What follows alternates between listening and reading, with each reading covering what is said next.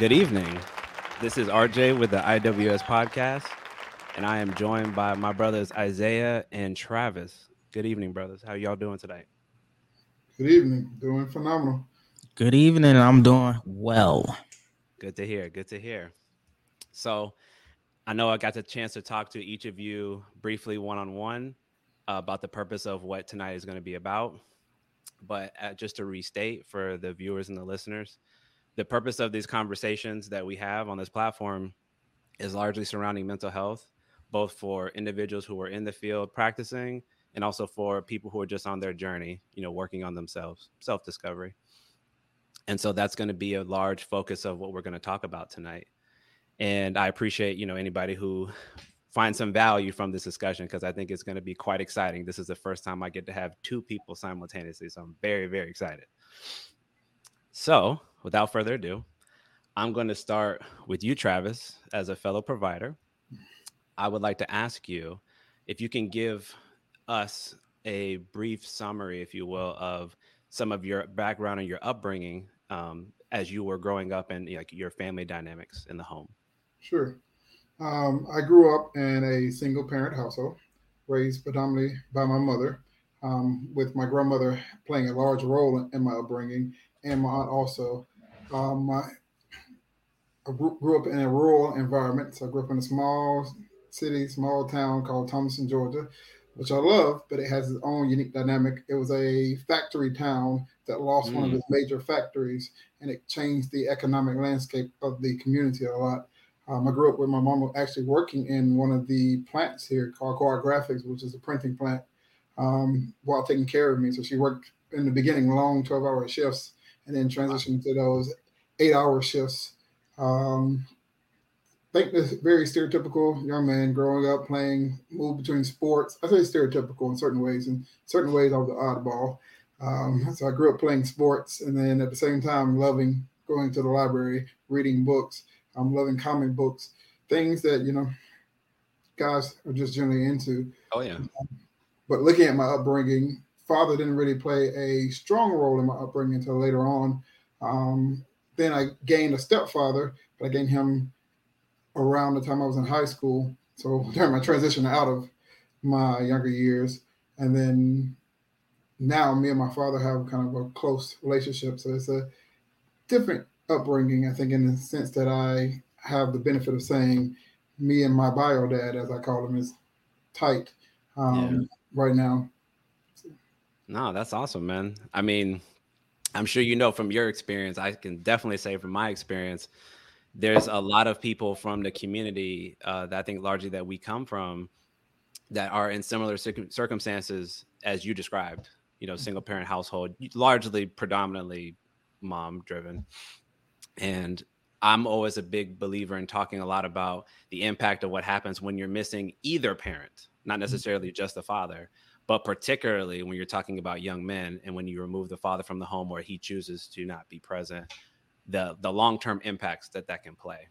Yeah. And I'm sure we're probably going to get into that later, but that's always an ongoing discussion that I want us to constantly be aware of, because I think sometimes we don't give it necessarily the level of seriousness that it really deems necessary. But to you, Isaiah, I would ask you the same question, sir. Can you give us a little bit about your upbringing, your background, sort of how you got here? How I got to this point? Well, I'm a military brat, so technically I'm from nowhere, but I landed in Gwinnett County, Georgia, Atlanta, for those that's not privy. Back in 2001, spent majority of my time there, so I guess I could claim it. Went into the military myself, oddly enough, ironically enough, about 4 years back. So that's majority of my story. I work in the IT/tech industry for the past about 5 or 6 years. And so my upbringing is my dad's kind of like an electrician, technician. I'm not going to say I followed in his footsteps because I grew up in a household with both parents physically present, but one holistically present. So I had this kind of like weird, twisted thing where I grew up with a father in the household, feeling like I grew up without a father in the household. I think that plays its own weird psychological, like my psyche probably plays on me because I had someone to look to, but I has no one to go to in that matter. Yes, sir. And I don't know if it's whether it's good or worse or not. Like the old, not to say it's a trope. It needs, like you said, it needs to be spoken of. But usually in African American communities, it's the father's out of the home. Yeah. But what if he's there, he's still not present? So that's, of course, affected me. But I'm a therapy attendee. I started therapy when I was in a marriage a few years ago, and then I decided to just go by myself. It was never weird or awkward. I went to therapy once as a very young child. My mom put me in therapy, thank God. So I think that kind of allowed me to seek it without any barriers or stigma, at least in my mind.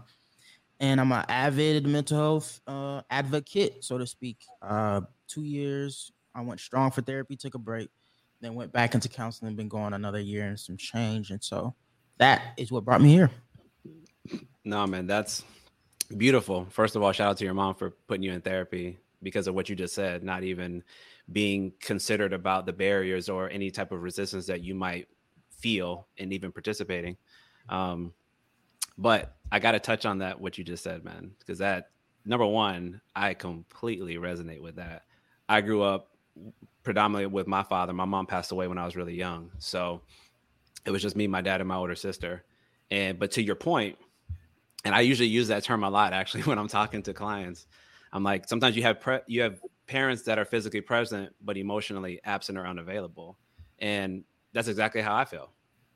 My father was what I would consider, based on my experience talking to other brothers who grew up with dads, typical, where they were kind of the be seen, not heard type. Do well, so I don't need to really talk to you. You know, I'm spending all my energy working hard, trying to provide. And for me, I always gave him a lot of credit. Single parent trying to do it for 2 children. Like, I have nothing but respect because that's really hard. So I don't take anything away from that. But to your point, what happens though when you're still missing that fundamental piece? And I'm also a father. I have an 11-year-old son. And so I think a lot about what happens when you're missing that level of comfortability and vulnerability with your father. Because to me, I think a lot about the primary relationship we have with our parents, right? So if I have my mom there and I develop a healthy relationship and love for her, then it will be a bit easier for me to eventually, if I'm heterosexual, let's say, fall in love with a woman and be comfortable to pursue her because I feel stable and I feel grounded, right? And then my father, it would make it easier for me to maybe befriend other men, be open with other men, maybe allow me to trust other men. But if I don't have that example because it's don't talk about it, then yeah, I'm going to be, guards up all the time. And I feel like sometimes that's what leads to this sort of really heightened macho attitude and disposition that we have in our community. And that's not even talking about like, gangs and things like that. So that's what comes up for me when you share that. And I see it a lot. That's why I usually talk about parenting so much. So I don't know if there's anything you want to add to that, but that's, I was about to say, and being a husband, like not just if you were raised by a dad who's there and present. And let's say mine was married. For yours, if you say your mother passed, and have the opportunity to maybe as an adolescent see how a marriage is supposed to work, or how a man who is a husband is supposed to work. I technically didn't. I saw that, but I technically didn't see it. And I'm saying that to say I didn't see him be an optimal, the ultimate husband and father at the same time. And it's like he didn't even really have a balance, so to speak. It was just like blah. So you know what I'm saying? So that's what that inadvertently, or not even inadvertently, directly affected me to being a horrible husband when I did get married with, and that's how I started. Like I said, like how I started therapy was marriage counseling. But then I went myself, but I had to go to marriage counseling because I did not have a base or a foundation watching a man be a even good, let's just say good husband. And thank the Lord, I would have loved to have the child at that time. But if I did, probably would have fumbled that, and so to speak. So but yeah. So, no, man, you're talking about a lot of the implications. I think that can happen, right? These are like the inherent risks, and I know this might come up again later, but obviously there's generational divides. I don't know, Travis, if you talk about this a lot, but I get some brothers and sisters when I talk to them and we're like, well, what's different between us and our parents' generation? They'll say, oh, well, you know, we have access to more information and we are more emotionally aware. So that's why it's not as hard for us to not only become therapists or to go to counseling and not feel some kind of way, but it was fundamentally easier. There was less barriers. And I don't know how I feel about that. I don't know if as a parent, I don't know if I fully agree, because I feel like that's kind of giving a pass to say, like, you didn't have to try as hard, because the consequence of that is I have to inherit all of your trauma. I have to inherit all of the maladaptive behaviors, dysfunctional behaviors, because as Isaiah just said, I only know what I see. And I didn't have a good example, so I can't even imagine it because I have no point of reference. Mm-hmm. Travis, have you seen anything like that, like in your practice or just with people that you've known, like coming up? I can definitely agree, because one of the concepts that I'm fascinated by is multi-generational trauma. So it's the ideal that another party's lived experience will impact or shape your lived experience. And so, as you said, sometimes we'll allow a pass to be given to certain individuals because we're looking at, well, this is how they were raised, this is their lived experience. And so, therefore, that's why they act the way they acted throughout my experience. And I think there's some credit to that. There's some credit to, I only know what I know, and I'm only exposed to what I know. Yeah. And I can only act or react or not act on things that I am aware of or not aware of. And so I give some credit to that, but then I look at it from an individual standpoint. At any point in time, was this person able to access that information? At any point in time, was it introduced to them? Was that conversation ever had with somebody? Maybe you didn't go out and seek a counselor, because in your generation, counselors were not the prevalent thing to go seek. But were there these spiritual leaders that offered similar services that you go out and pursue them? Were there other guys within the community that you sought out to help shape your journey? You know, I know as a male, it can be difficult. You know, as I mentioned earlier, I grew up in a predominantly female-oriented environment. And so going to have that one-on-one interaction with guys based off of my personality, because I'm growing around all these females, sometimes that level of comfort isn't there, because I'm like, well, what are we going to talk about? The conversations I hear at my table, or more like, my mother played sports. She was a star athlete, but she wasn't watching sports. Like, that wasn't the thing. And so the thing that generally bonds individuals to just navigate or negotiate or have a conversation, I wasn't talking that lingo a lot of times. So I was going, oh, you know, I read this book, or I wasn't into some of the things my mother was in, but I'm like, some of the music she was in, I'm like, oh, I can talk about old school R&B. I can talk about these particular topics that are of less interest to you, because that's not the type of conversation you're usually engaging in. Mm-hmm. And so I give some credit to individuals due to lack of exposure, saying, well, you know, this is their situation, this is their dynamic. But at the same time, I'm like, I had access to certain experiences that I was resistant to. I can take ownership of, there were guys in my life that reached out across the board, but because of my attitude, I resisted to them. Mm-hmm. So I had to take ownership on that part to say, well, part of that was my experience. Yes, I was young. Yes, I wasn't fully aware, didn't have the knowledge base that I had now. Hindsight is always 2020. 2020. So when I look back at it, I'm like, why didn't I make that move? But where I was in life is where I was in life. And I give credit to that. And so I acknowledge when individuals say, well, this is a different generation, they have different access, you know, there's a level of comfort there. But then I look back and say, well, there was different figureheads that maybe were not licensed professional counselors that they could have engaged in. Do we take ownership of the older guy that was reaching out and say, hey, man, you're acting a little wild, you're acting a little crazy here. Hey, young buck, step in line. And you were like, no, I'm not listening to you. I don't want to hear what you're saying. You have nothing to say to me. And then you avoided some of the resources you had, because I think that's credit to that too. Sometimes we're resistant to the resources. Oh yeah, no doubt. And I agree. That to me would be like a nice synergy between what like an older person might say why they hadn't done anything to deal with their stuff, and what a younger person might say, well, you know, we do have more access, so it would be a little bit easier. Because I'm very big on accountability and choices.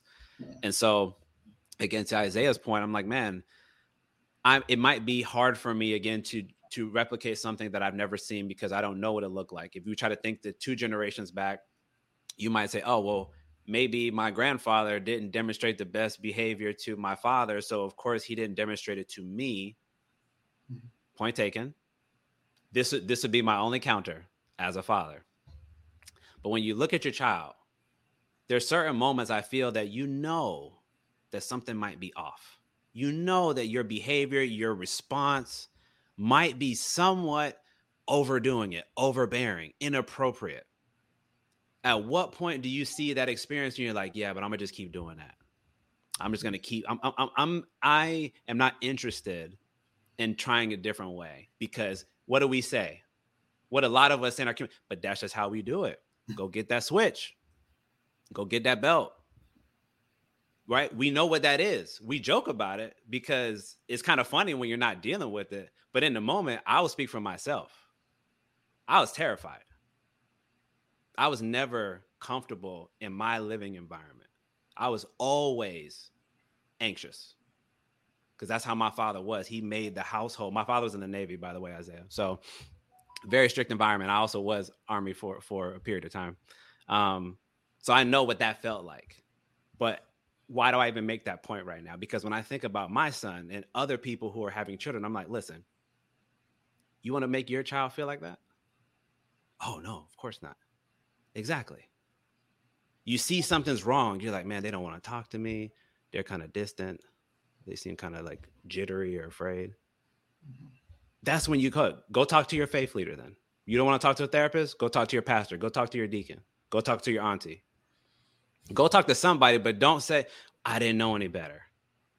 That's the only little bit of pushback I give, because I think, of course, I want all of us to do this work and engage in it, right? To do a lot of repair work and unlearn certain bad behaviors maybe that we learned. But I also want us to have that accountability and say, yeah, we can say it was probably harder or a little more difficult to access, but let's not, completely wash it away and say, well, they did only the best that they could do.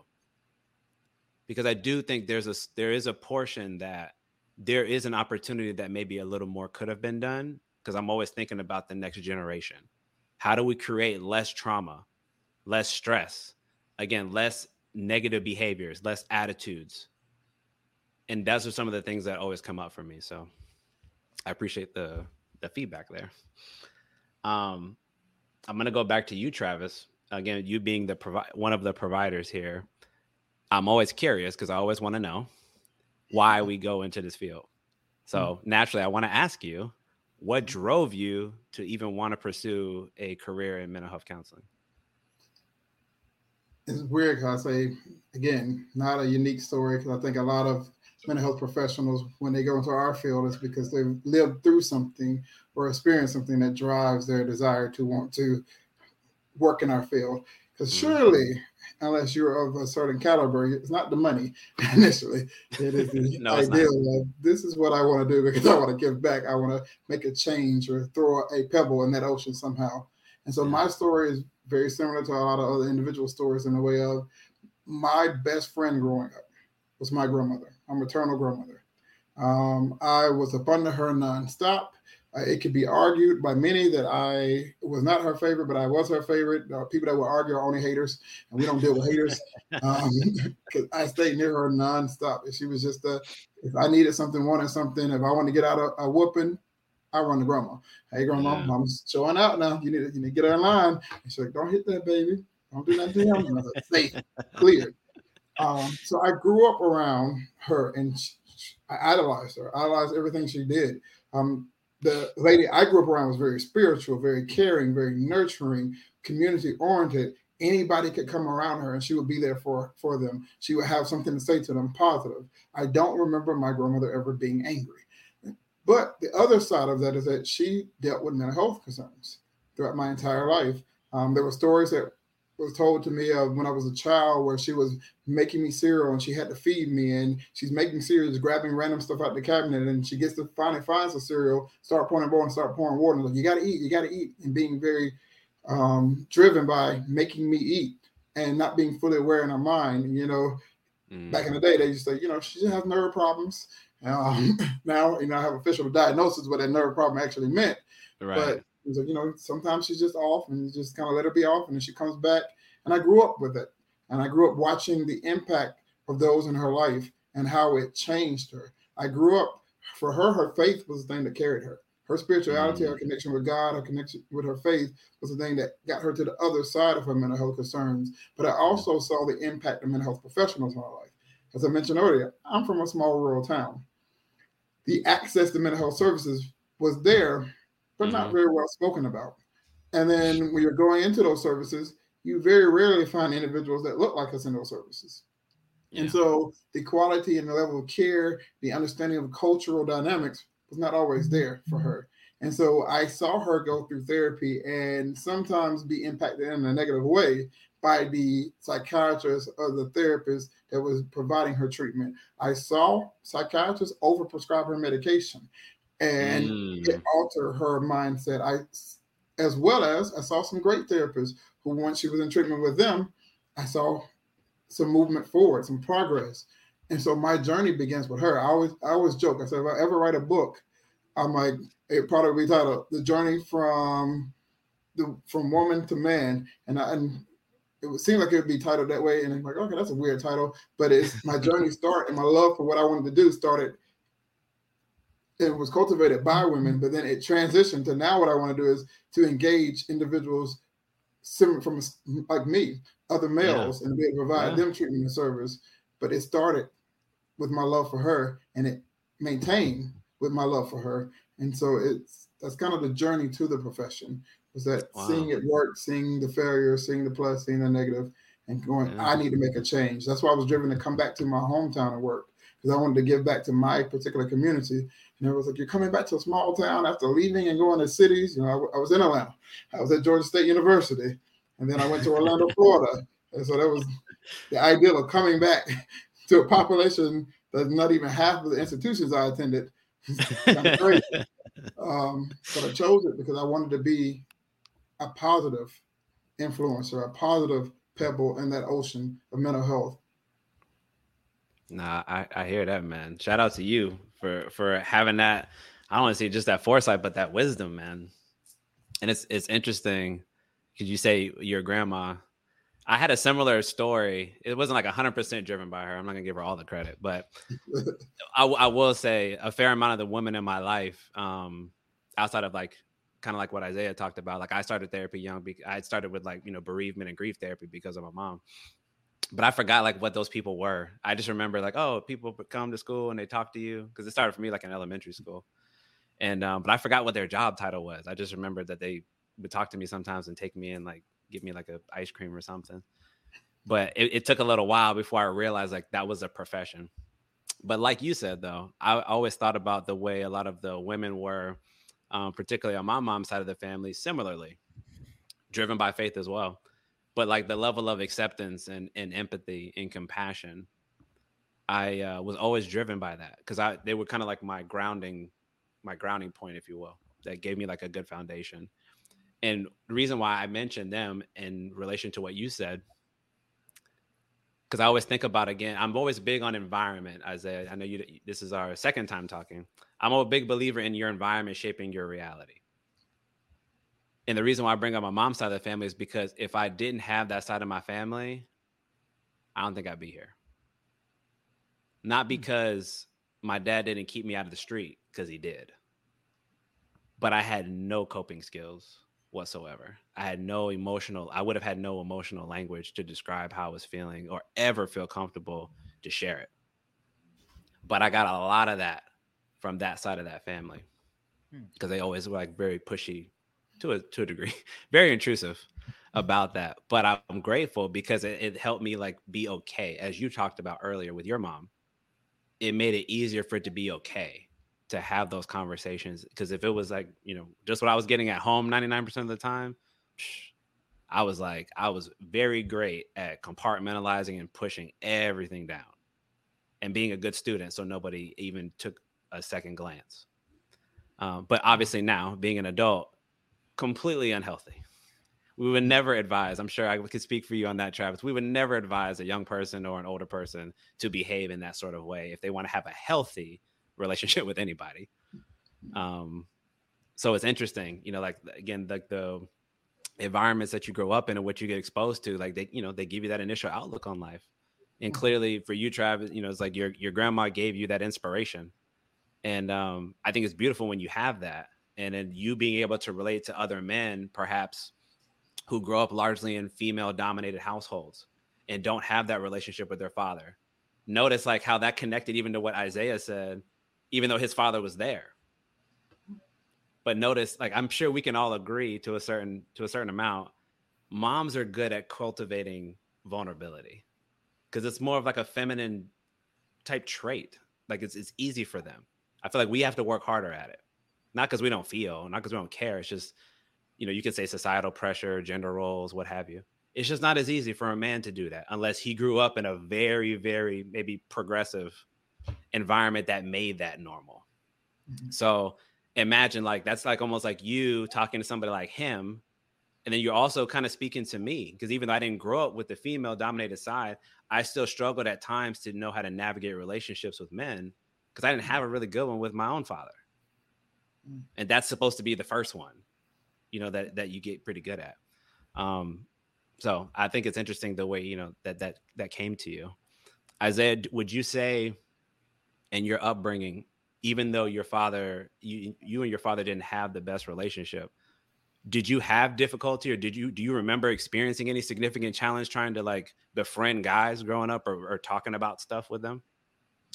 Befriend, yes. Talking about stuff, no. So I never was really, definitely didn't was never the girl's friend or the one guy that was in the girl group. And I was just super good with girls because I had a great relationship with my mom. It was like, the male presence and the masculinity was in there. So I understood that energy and I could get on that frequency.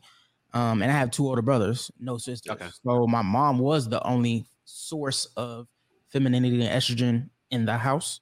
So I knew through my brothers, let's say that it wasn't oddly enough, it wasn't through my dad, but through my brothers, what I'm saying? I know how it is to meet the masculine outside of me and just, we fight or we talk about cars, trucks, fire trucks, or middle school, we start talking about girls. Like it came natural. I guess I should be thankful of my brothers. But no, it wasn't weird. It was weird not getting it from my dad where it's supposed to go. Like you said, that's initially the first relationship. But yeah, there's a lot of stuff I didn't get I don't know how many people in the in the lower income communities get the talk, but I definitely didn't get the birds and the bees talk. Like I didn't learn about women from my dad. So I didn't get much of, speaking transparently, I didn't get much from him. Just to be honest. Respect to him. Like you said, you respected your father because he did what he had to do as far as the old school protector and provider. Like they come from that generation, if we're being real. The 50s is all man goes, works in the factory till grinds his bones to death, comes home, the wife's supposed to cook. Don't talk to me until it's time to eat. Don't talk to me unless this boy does something wrong. Right? Yep. And so that's all I saw. So I did not get much from him from what I needed. No, I respect that, and I'm glad. It's good that you have brothers. I only had an older sister, so I didn't have anybody else to relate to, and then I had a lot of women on my family. So most of the men I knew or the guys I knew were younger than me. So if it wasn't like a homeboy, I was kind of out of luck. But yeah, that's good that you had that. Go ahead, Trev. RJ, do you mind? I just want to add to that because you said something interesting. Because for me, my mother was what most would term the strong Black woman raising a son. And so when we talk about feminine energy, my mama was very girly girl, but she was also a softball player. And so my mother would cut grass, wash her own car, go out there and do those, change the tire herself. That was her. My granddad and my grandmother raised both genders to be able to do both. I need you to be able to cook in the house, and I need you to also be able to change your own oil. You will not depend on a guy was my grandfather's kind of motto for all his daughters. And so being raised by my mother, because sometimes people are like, well, you're raised around a lot of feminine energy. And I'm like, my mama was raising a Black boy. And she gave me a lot of energy. A lot of our talks was, hey, don't cry. You're a boy. You're not going to do all that. Get it together, toughen up. And because I didn't have that male presence around me, because I was her only child at the time, and she was trying to instill in me some of those values. Like, we're going to toughen up. Don't cry. Don't be so sensitive. Like the sensitivity, the femininity, that energy mainly came from my grandmother. Even though my mother is 100% a girly girl, most of I saw her, we were out there in the softball field, and she was playing with the females, and she was so good at softball that she would play in the mixed league with the guys. And so I would see her, during the day, work hard, grind, go outside, cut grass. And then, sometimes later on, she'd be in a dress, heels, high heels. I'm like, wait, and then, she was known for both. She was known as the pretty girl in high school, and she was known as also the athletic girl. So it's like, she's the pretty athletic girl. She's the ideal prototype for those things. And so a lot of times when I think about that energy and people say, oh, that mother, that nurturing, my mother was very nurturing. She was very warm, welcoming, those things. But at the same time, she was tough on me. Like me and my mother, we joked, we had conflict as a child. And she's like, I believe it. Stop doing that. We're not gonna complain about that. You work hard. And I was raised in low income family, so working hard was it. Like there was no crying. Get out there, do what you need to do. Correct. Make it happen. And that's what it is. Like complaining is for those who don't want to make it happen. And absolutely. So I didn't really get a lot of.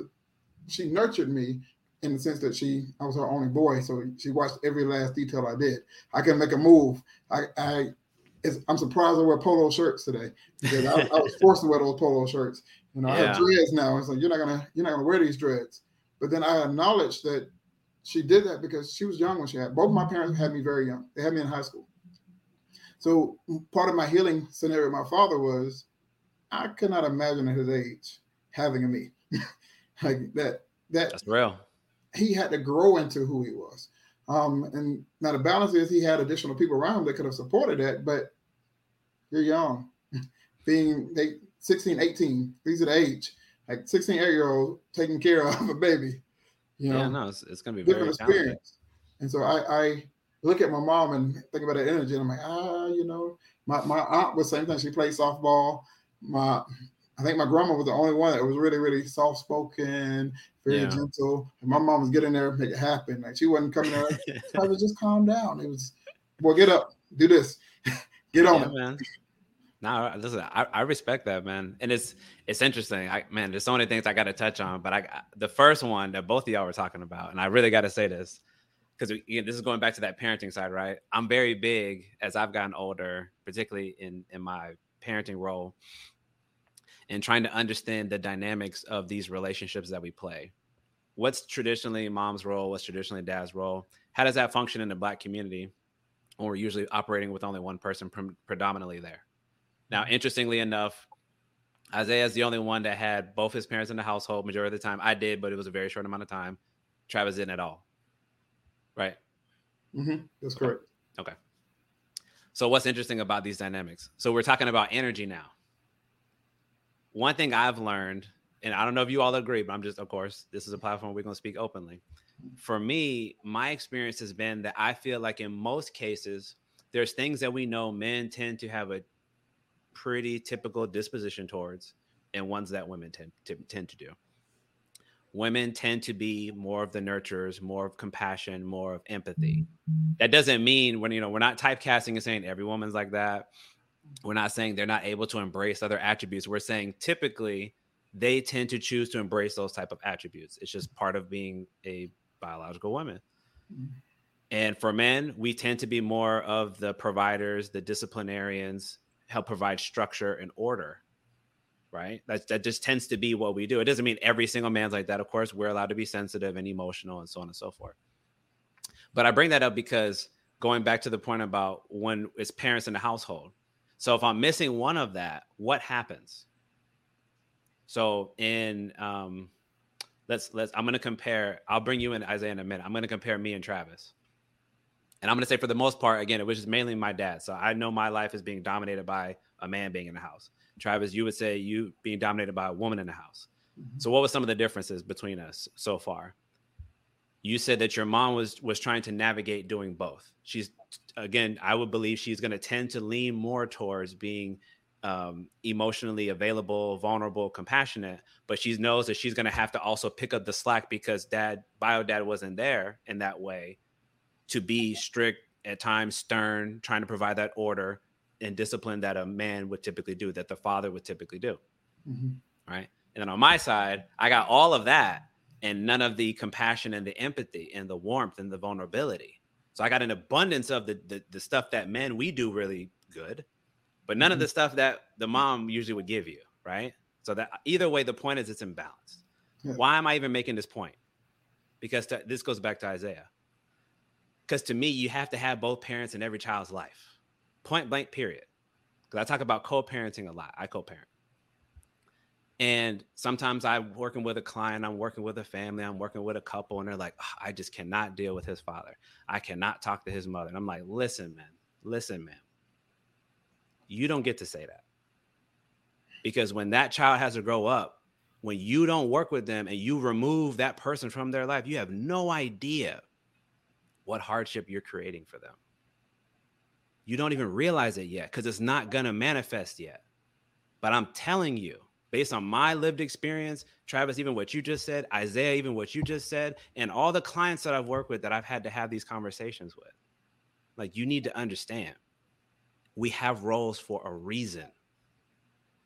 There's a reason why it takes both of us to make this person, because we have different dispositions that each child is going to need to be balanced. That, to me, in my humble opinion, is really the only main difference between us and, let's say, our white counterparts, is we're coming up with 50% of the stability in the household and wondering why it's harder for us to compete with them. Because a lot of them come from stable households, traditional households, and we don't.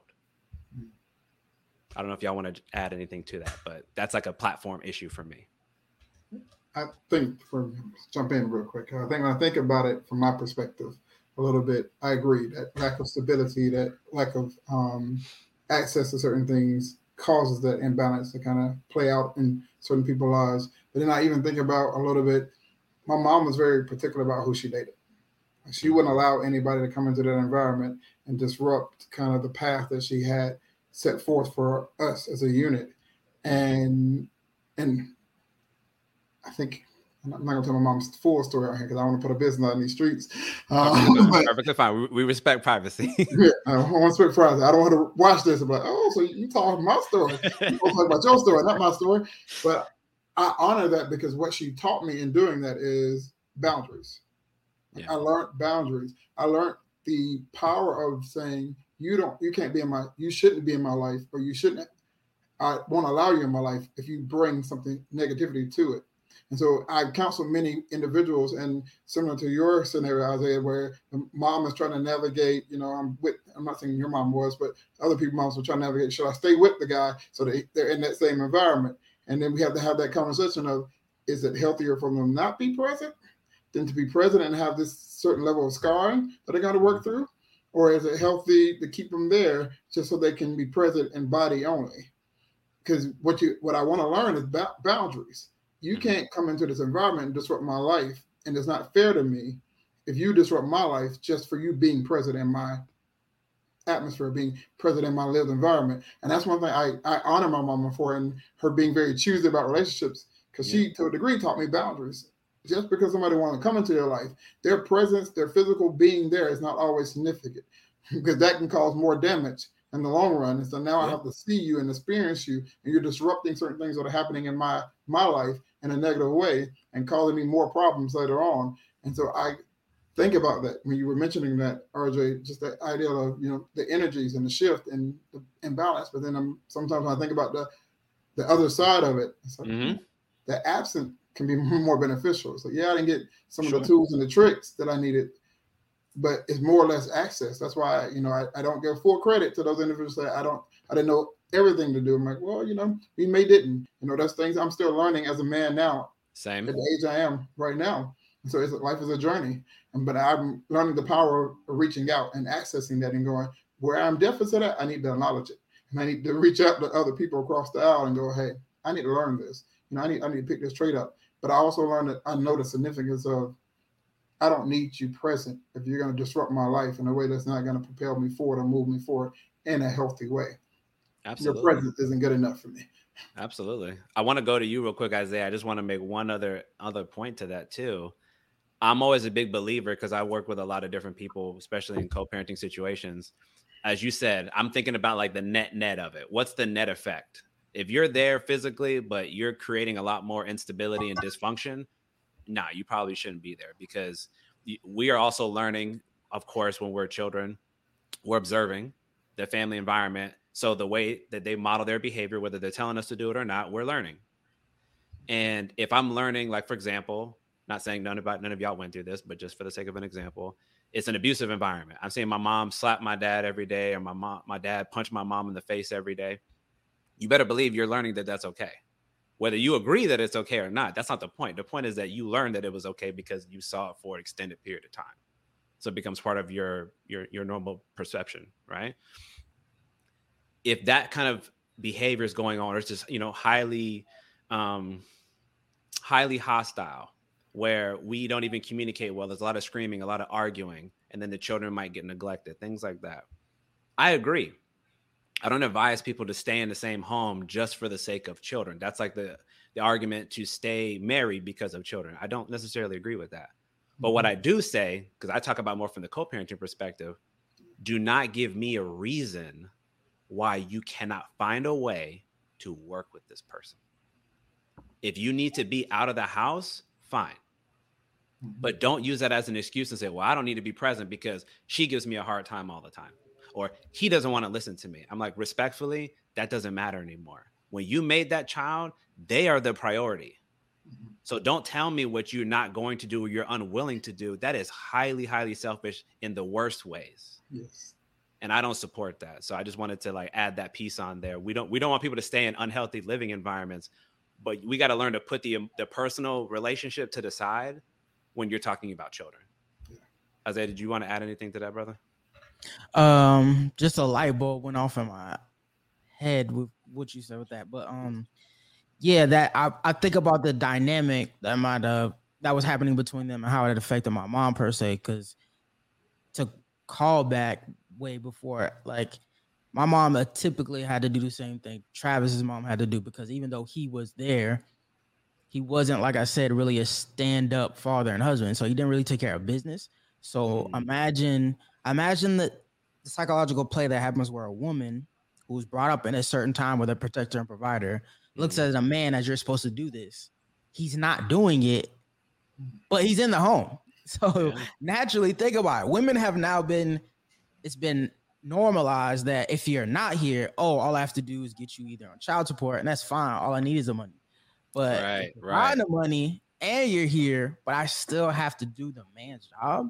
Mind you, my personal thing is I believe in a helpmate, some type of equality. We could be separate but equal. But in the 50s, where my mom grew up, it's no separate equal. You make the bacon, you come home, I take care of home, I take care of these kids, and that's about it. And he wasn't even doing most of the business, like taxes, the mortgage, take care of the insurance. Like, she had to double up and do the woman's part, and stay in her femininity, but she also had to do some of the masculine things. I air quote it because I don't technically believe it those things all the way, but I'm speaking from her perspective, Gen X, Boomer perspective. Yeah. Think of the psychological play that it has on and how that rips on the marriage. But like you said, they're sticking together because nothing against. I'm still faithful. I'm Christian, but the Christianity faith is you just pray to God. You better stay with that man. You married him. Now you're here now. You gotta stick out for the kids. It's like, you can still be a person of faith and get divorced. I mean, biblically speaking, is it wrong? Yeah, but I mean, I'm pretty sure God's supposed to give us grace. He's the ultimate pinnacle, the foundation, the source of grace. So if he can extend it for other things, he can extend it for that. Like you said, think of the future of your kids and how it's inadvertently working against them, and it doesn't manifest until it's too late. So now I've manifested seeing dysfunction in the fact of I grew a codependency issue. So I had a Superman complex when I was married. I was married and now I'm divorced. That left a huge strain on my relationship because I felt like I grew up thinking I don't want to be this person that I saw just working and then sitting in his butt, overstressed on my mom. And so the stress that I'm on our mom that she got, it extended on to us. But she still kind of in a way turned her 3 sons into her husband. So she kind of meshed me and my brothers together, created a husband that she wanted. But that caused strain on me, and I just extended that into my marriage, and that kind of fell where it may. I don't want to speak about that story. I spoke about it too much. That's okay. But I understand. No, man, that's powerful, man. And do you want to say anything before? I don't want to jump in between if you wanted to add. I'm just honoring what he just shared, because I know in this conversation for me, it's big to be able to honor kind of the authenticity. Because I know for me, I'm speaking as a therapist, but I'm speaking more or less as Travis Crafter, the human being. Yeah. And that's, some of this is not theory based. No, this is all practical and happened. Yeah. So no, I'm always appreciative for anybody who owns those types of challenges that they might have experienced. And I think sometimes we fixate too much on what didn't work and what failed and how we do it differently. I'm very much a believer in the culmination of all these experiences, of course, is what gets us to today. So sometimes, there's the things that you got to go through.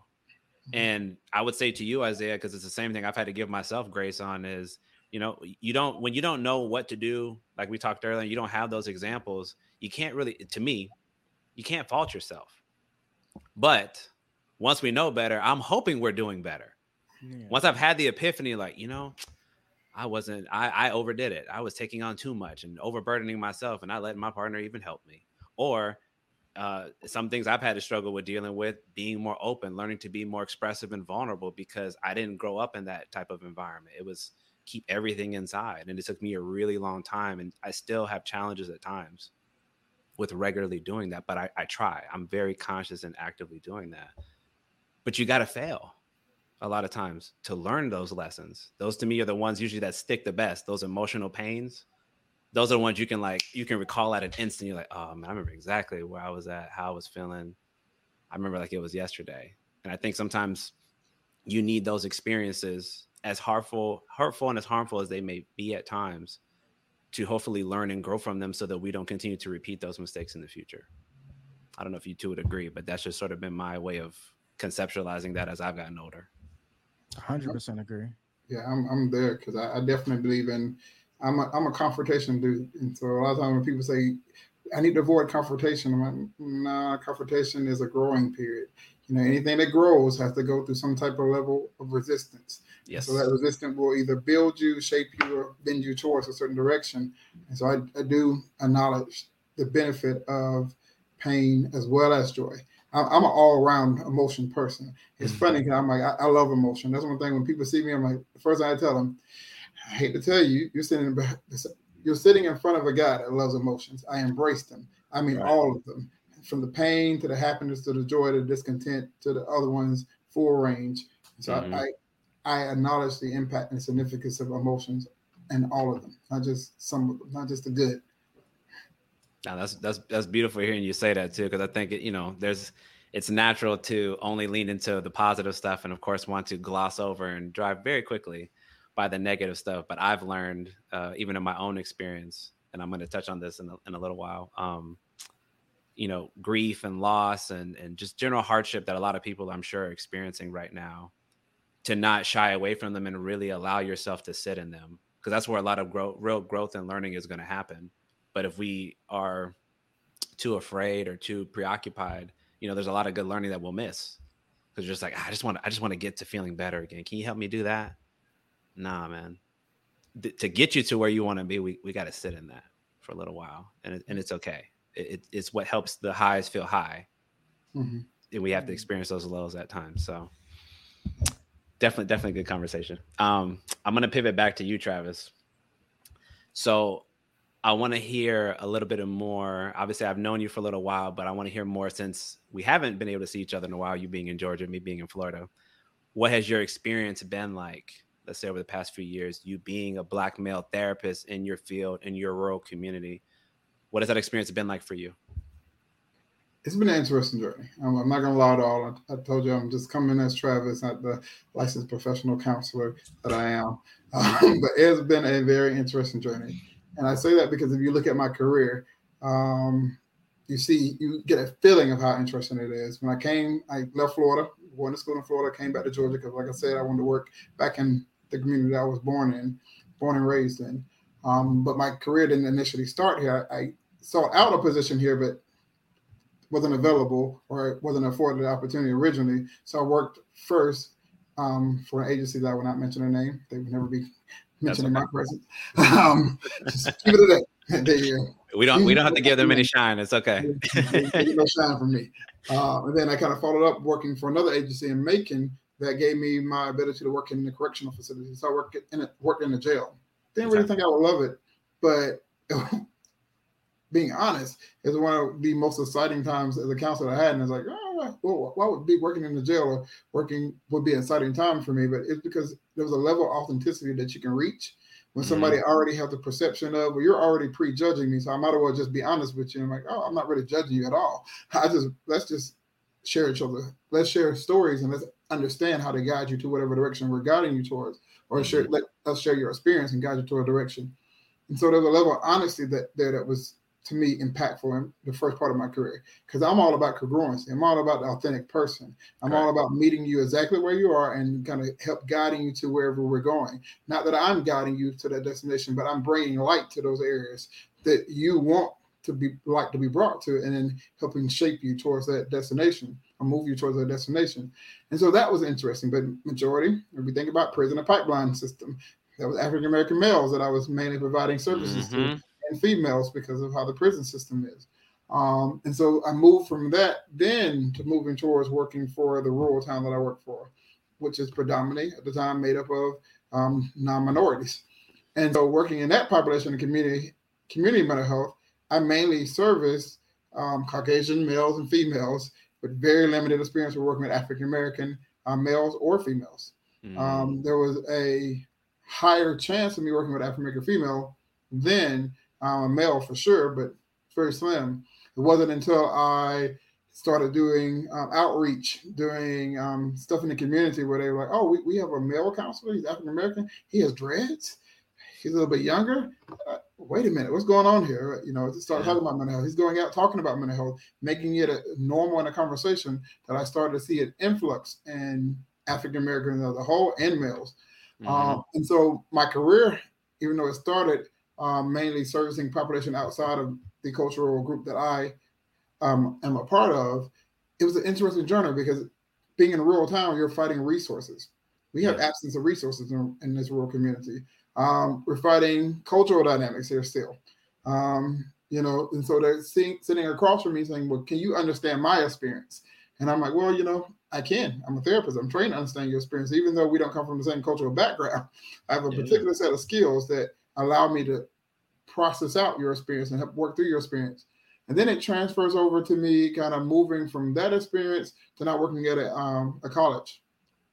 And so that experience is uniquely different because I'm coming into a college setting where now people are seeing me, a Black male with dreads, and they're going, now I'm seeing an influx of males that I'm working with. And they're going, I'm seeking out treatment, which was way different than in the rural setting. And navigating that as a professional is difficult because the way people receive you is difficult. I had to explain my education a lot more when I was in community mental health setting. I had to go, these are my degrees, this is my background, which is not true to my personality. I'm not one of those guys that want to go, well, this is my background, this is my degree. Let me use the counseling jargon. Let me sound like a professional. I'd rather have an authentic, real conversation with you at whatever level we need to have. And then I find myself in the college setting now because I'm working with more African males. It's this automatic appreciation, and I have to bring them back and say, I don't know you. Yes, we have had some shared experiences because we're African American males, but I don't know you. And I don't know how you reason through your shared experience. So I want to pull back and get to know you as an individual. And I'm going to navigate that a little bit more. And so it's been an interesting journey because there's been moments where I've been received. There's been a moment where in our field, there's few African American males. So working amongst coworkers, I'm the only guy and I'm the only Black guy in the room. And so having to navigate, we're going to social settings. I'm not getting invited. The after work events with other professionals where I can share about my experiences, I'm not always getting invited to those events. And so now I'm isolated while working in my field. And so having to manage that as a professional and having to manage being back in my hometown, which I love, but it's different from what I've been doing. I'm used to going out to parks and running and doing half marathons and walking through those parks and getting access to Stone Mountain and going up and down the mountain. And we have one park here. So, and it's a park where you see the road. And it's not one of those parks where you get lost in the woods. So finding ways to take care of myself was more challenging here. And so I'm being isolated by the community. I'm being isolated because I don't have the self-care tools that I have. And then let's be honest, coming back here, I had that. You read in W.B. Du Bois' book, Souls of Black Folks, you're coming back and people perceiving you as this educated Negro that's coming back into this community and wanting to change it and be different and kind of usher into a new age. I'm like, I'm not trying to change the culture of Thomaston. I want to expose the culture of Thomaston. And so I've had some resistance there when I was in my hometown of, well, he's coming in and different. I'm like, really? I'm the same guy that I was when I was younger, just a little bit more confident and a little bit more vocal. So I had a lot of these same opinions when I was younger.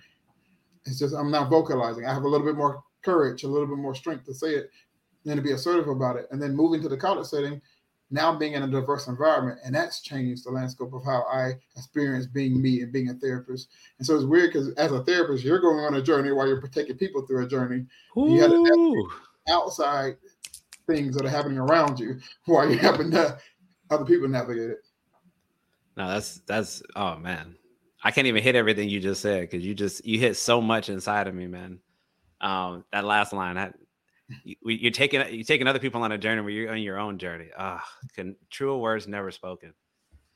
I think about to your point, like even listening to your journey, right, and what you just described, you went from like seems like lack of acceptance really in the communities that you were trying to serve, and maybe let's say maybe a little more homogeneous. Would you say? Yeah, you said less Black folks there. To getting in a college setting and seeing a lot more diversity. I always ask that question because I've had to think about that a lot myself. And Travis, I think I talked to you a little about this offline, but Isaiah, you definitely haven't heard this, so I want to make sure I share that. For me, it's been very interesting in thinking about that question because number one, as Travis just said, there's not a lot of us. Like, I don't even want to imagine the percentage. I want to imagine it's probably under 1%, somewhere around there in terms of total population. And just to be clear, I'm going to say this camera too. This is nothing against our white brothers and sisters out there or anybody else that does this work. But representation does matter. Like, we just have to say that. So if we're this tiny, tiny percentage of that group, and we know that our community historically doesn't reach out for services, in my mind, I didn't really feel like I was going to exclusively working with our community or I was going to spend a lot of attention in our community because I just thought maybe they're not going to really care as much. So I'm probably going to end up doing the work that a lot of our colleagues might do. And I'm kind of pivoting to my next question, but I just got to say it because you brought up so much. Everything for me changed summer 2020 with George Floyd. That's when my eyes opened because I saw so many brothers and sisters who started reaching out directly and saying a lot of things about, I need to see somebody who, no, you don't know me. No, we're not a monolith, but you can understand a little bit about my lived experience because we might have that in common. And there's a little bit less I have to explain, which makes me feel a little more comfortable to want to engage with somebody like you. And that was extremely, talking about going on the journey, extremely empowering to me. Because I never thought I was going to be, in that sense, I felt a bit uplifted, extremely validated that, oh no, we want you. So I was like, okay, so I need to pay more attention. And that's what really helped me start to really, even to get to this point to talking to you brothers tonight, that's what helped me get there. But it wasn't always like that because I didn't see that influx of people and we're all taking it seriously. And, people are specifically starting to look for you and appreciating you and your unique outlook and the fact that you came from that community. So there's something you want to offer. And so that's a huge reason why I ask those questions, because I hope that more people, as whomever may watch or listen, if they're interested, would seriously consider doing it, because there is nowhere near enough of us. And there's a lot of work to be done. So I really appreciate you, Travis, for sharing that. And I hope that, other people who, again, are interested might consider doing this type of work, because it's very necessary. To you, Isaiah, though, I know we talked a little bit offline, and number one, confidentiality is important. So do not feel any pressure at all. But I know we talked a little bit offline about you having had some of your own experience in therapy before. And I was wondering if there was anything that you would share or feel comfortable sharing about how that experience was for you, or any insight or growth you've taken from your time in therapy, you know, whether it was recently or years past. Yeah, I mean, therapy has not shaping, I believe it has reshaping me. I think it's remolded me. I think it's the brain itself is malleable. It can be, but people can get set in their ways. But I think the freedom of, and I'll take it back to my mother. I don't know whether she was progressive herself or she was just so distraught in her situation of not getting help and support. She was just like, I got to do something. And I think somebody around her was like, you've been to therapy. But I remember as a kid coming in and doing the whole coming in the room, sitting on the couch. I think I've heard white people before say the couch. I could just remember that idea. And I was like, I was that kid. I remember a lot of 90s movies where it's that kid and you're playing puzzles. And it's kind of like, I forget some other therapists talked about it, but you do the therapy work through keeping the kid kind of distracted and just talking to them. I was like, that was me. And I don't know, inadvertently that led me to therapy. But once I did get there, it kind of reshaped me. I rethink a lot of things. It's affected. I don't want to, let me say, it is 100% positive. Let me say that 100% positive. I would, if I had to do life over again, I would have went to therapy sooner, way much sooner. Trust and believe me. It's made, and I choose decisions. I make decisions better. I choose the people around me better, so to speak. It's everything comes from a standpoint and a lens of, I guess I'm gonna just say mental health, right? Mm-hmm. Is this poisonous or not? Is this person self-aware? Is this person a harm to themselves and inadvertently a harm to me? And do they not know it? And do I know my boundaries? That's something I learned in therapy for sure. I read the book Boundaries. I suggest, I'm not a professional, but I suggest the book to anyone. Yeah, but I learned those boundaries and learned that through therapy. So I try my best. I was one of the people, like, I think it was a year in, I wasn't one of my therapist babies. Well, my therapist said this, my therapist said that. The therapy doesn't say this. And I was just like, I think that's a growing pain. Hopefully nobody watching knows, like, you might be that person, you might not, but that's a growing pain. All right. It's kind of like going to school for psychology, delusions of grandeur. I kind of look at it like that. It's like, you're going to have this the lens you look through had been cloudy, and someone just took alcohol wipes, and now you can see. And now you're like, oh, wait, y'all probably shouldn't be doing that. Or no, you probably shouldn't think that way. I had to go through that. And that was a social kind of, I felt myself becoming a social pariah, because people who don't understand the language, the verbiage of mental health, it sounds like Japanese to them, but it sounds like you're preaching. And that has to do something with the Black community. It's like, I think we go to church so much and hear someone like preaching, you probably don't want to hear it nowhere else. It's like, you gotta have a conversation more than you preaching. And so I'm learning that through going through therapy too, in my own works, and whether or not I'm on a show or I'm out at a mixer with a co-ed mixer or not. It's like, put the medicine in the candy. I'm learning that through therapy, right? I'm learning so much about myself. I'm learning so much about not other people, but how to interact with other people, and I'm learning from my coping mechanisms. I'm more hopeful, so to speak. That's where I get from therapy. The fact that I know how to create a atmosphere or create a thought process and manifest something positive, and know how to actively work in the moment. That's the thing I think people don't get from therapy. Like, I know how to handle stuff in the moment. I've learned how to be a master of my emotions and how to actively think and respond, not react to a disheartening, traumatic, or very triggering situation. That's like the fifth. Hopefully I spoke on points, but that's like the fifth positive point. I mean, this is the effects that I say that these are the positive effects that I've gotten from going through therapy for myself. So hopefully I lived a life, and I'm trying not to stand on my soapbox, but live the life and show people this is what a positive take on therapy and doing the work looks like. I want to say that. I mean, I've had to figure that out, like doing a second show. It's like, I can't just tell people be going to therapy. I learned I stopped doing that. I don't have a conversation with someone, listen and say, you ever thought about going to therapy? No one receives that well. But I've learned how to just be the example, and then people see that and say, something's different. He's talking There different. you go. What does that word mean? What does he mean when he say that? Or why does he do that? And of course, I'm on our diaspora. People say that's white people stuff. It's like, no, that's positive, healthy, positive manifestation stuff. That's clear mind, clear lens. That's healing. That's positive response, not reacting. And these are some of the things that you could have. You could have a life to where you could positively think of something and have a positive outcome as long as you do the work. Beautiful, man. Yes. No, he said it all. Mike, yeah, man. Yeah, man. I would drop my mic if I didn't needed to talk right now. But man, beautiful, beautiful, beautiful words, man. Just getting that feedback. Number one, going back to the purpose of the platform, man. I want us to hear this stuff, and I want it to sound like it's not only normal, but that it's okay, and that you can get favorable outcomes, like you just said. And I'm a big believer on the last point you just mentioned, man. I always tell people this, and I'll say it just to make sure everybody's heard it. I like it, honestly, to me, when people come to me when they're really tired of whatever the issues are that they've been dealing with. I love that, because that means that you're ready to do something. To your point, you're ready to do some work. I don't want you like contemplating, pre-contemplation. I don't want you there.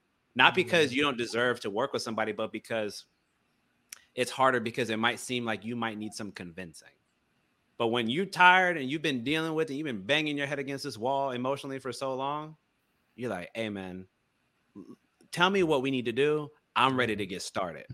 And to me, when I listened and I just received everything you just said, to me, some part of me sees that you must have had that type of approach, because I just listened to you share all of that. Very well spoken, man. Thank you. Appreciate it. I hopefully, for the sake of someone else's spirit and their mind, I hope they don't. Not to say I hope they don't. I did come to that moment. It came to our marriage. It came to, I've been working with this young woman trying to make something work, and I thought I was being malleable. I thought I was being progressive. I thought I was being the better man I sought to be, and I just couldn't get it. I really thought it was me, and that's why I started going to therapy on my own, so I could figure it out. Like, is it really me? And my therapist just woke one day and said, nah, this is just the person who this person is. They're raised this way, different from you, and they just don't see it. Sorry, something, but they just don't see it. Something made me lose track of thinking. Something happened in my house. Sorry. No, it's okay. I would add to that really quick, because I think that's important when you're talking about relationships. Because 100%, to me, they're so difficult because, of course, we have different upbringings and different outlooks, whether we come from the same cultural background or not. They're inherently going to be difficult. But I always talk about willingness and willfulness. So the same way you took it upon yourself, which, again, salute to you for doing that, going to go get some individual therapy after couples counseling, and maybe you felt some type of way that you weren't getting the outcome that you wanted, because we don't always do that. Yeah. But to your point, though, and Travis, I hope you would agree with me here, it don't matter how bad you want it. It don't matter how much you want them to change. They change when they're ready to. And you can't put that in them. Yeah, Travis, would you disagree? 100% agree. One thing I talk about in therapy is locus of control. And I always go, what is our locus of control? There are things within your control, and there are things outside of your control. What we like to play with, or the playground we like to play in a lot of times, all those things outside of our control. So all you can do is work within the context or work within the confines of what you can control. You have to begin to accept those things in order to allow those other things to move away, or kind of acknowledge them for what they are. Sometimes people are not bad people. Sometimes it's just outside of your control because of their behavioral structure, their belief system, their value system. You just have to acknowledge for what it is and go, well, this is my belief system. This is how this is. And so I agree 100% with you. No, that's beautiful, man. And I like the way you kind of broke that down too, for anybody who might have not been familiar with the jargon. But I really believe in that. I talk a lot about radical acceptance too. And to me, those are the hardest things. What you're describing, that's the hardest stuff to do, man. So you're telling me this thing that I really care about, this person that I really care about, whether they're romantic, whoever, I can't do nothing, man. Are you sure? Like maybe I didn't tell them. I know I said it like 5 times. Maybe I need to say it like 15 more times. Are you sure they really understand it, sir? It's not within your ability to manipulate that person into seeing things from your perspective or to recognize something that they can't see. It's always easier when you're on the outside to see somebody else's stuff. The hard part is pulling the mirror up and being like, hey, did you notice that you do this a lot? Listen. And then not only seeing it, but then accepting that might be true, right? I say that one a lot. I'm gonna say this one last point, and then I'm gonna let you jump in. This is a platform thing, so forgive me. I have to say this. I always say we have to always budget room in any conversation dealing with any person that we could be wrong. And the reason why I say that is because if you're willing to do that, you're willing to hear outside perspective, and it's easier to come to resolution because you're not stuck in seeing everything your own way. And I really, really hope, because of what both of you just said, that sinks into somebody's mind. But Isaiah, go ahead. Nah, I had that realization. So that is when I'm trying not to talk about it, but it's much of my story and it's where my therapy journey starts. So I don't reference this time with this young lady in my marriage just because I'm like, maybe I am bitter. Maybe I am. That's the one thing. I've already had the mirror up, so I'm fine. Am I bitter? Am I jaded?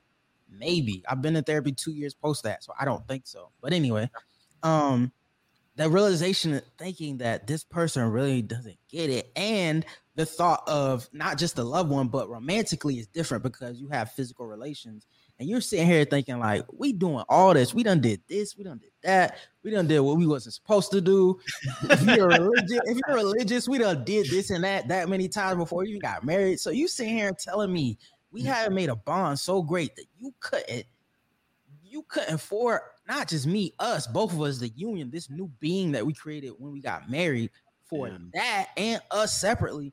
You can't just break down on yourself and say, what am I doing? That's all I could. That's all I ever could want. But like you said, I couldn't astral project my own self into her and make her see through my eyes and see like, you're not always, it's okay. It's really okay for you to be wrong. It's really okay.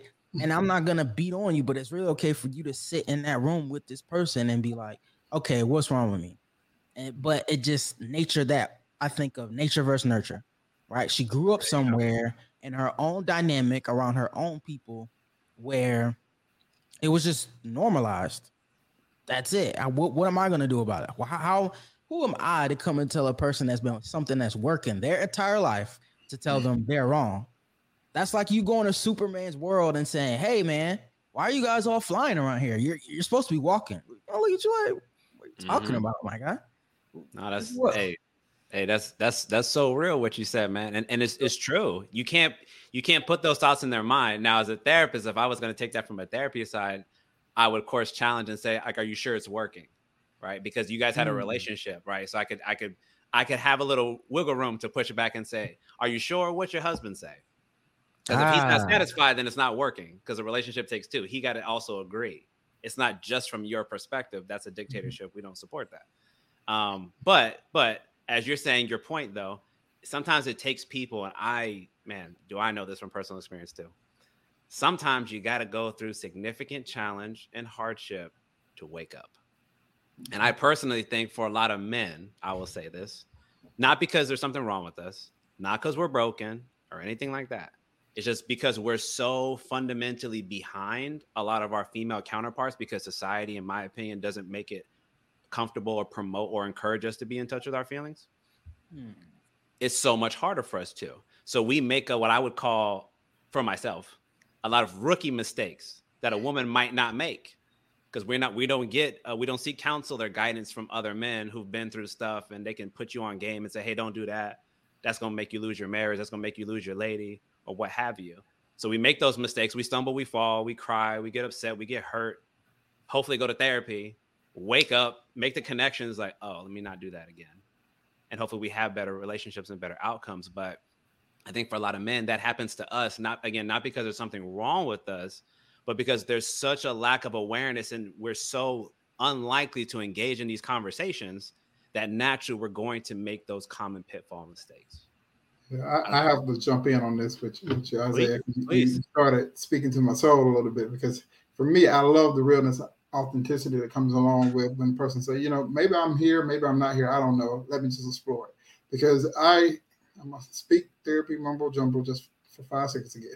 Okay. I like to talk about the Johari window every time with people, because with the Johari window, it's simple, but for me, it's complex, because if you look at I'm not going to go the whole theory behind it, I'm not going to go the whole explanation behind it, but just basic stuff.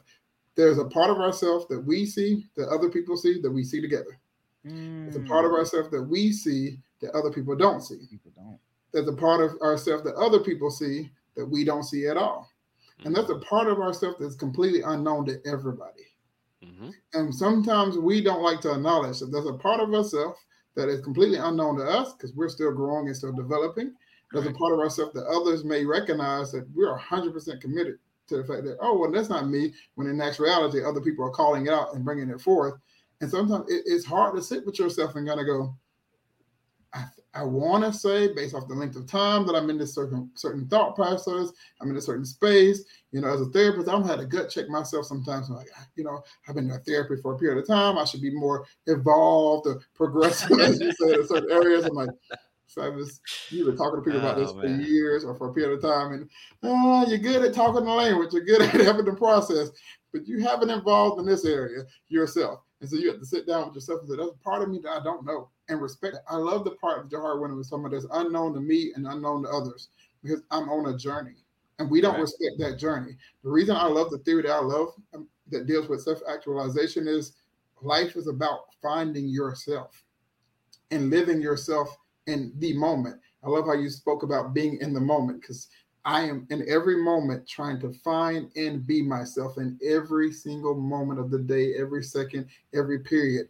And there's part of myself that may change in the next second, because there's part of me I don't know.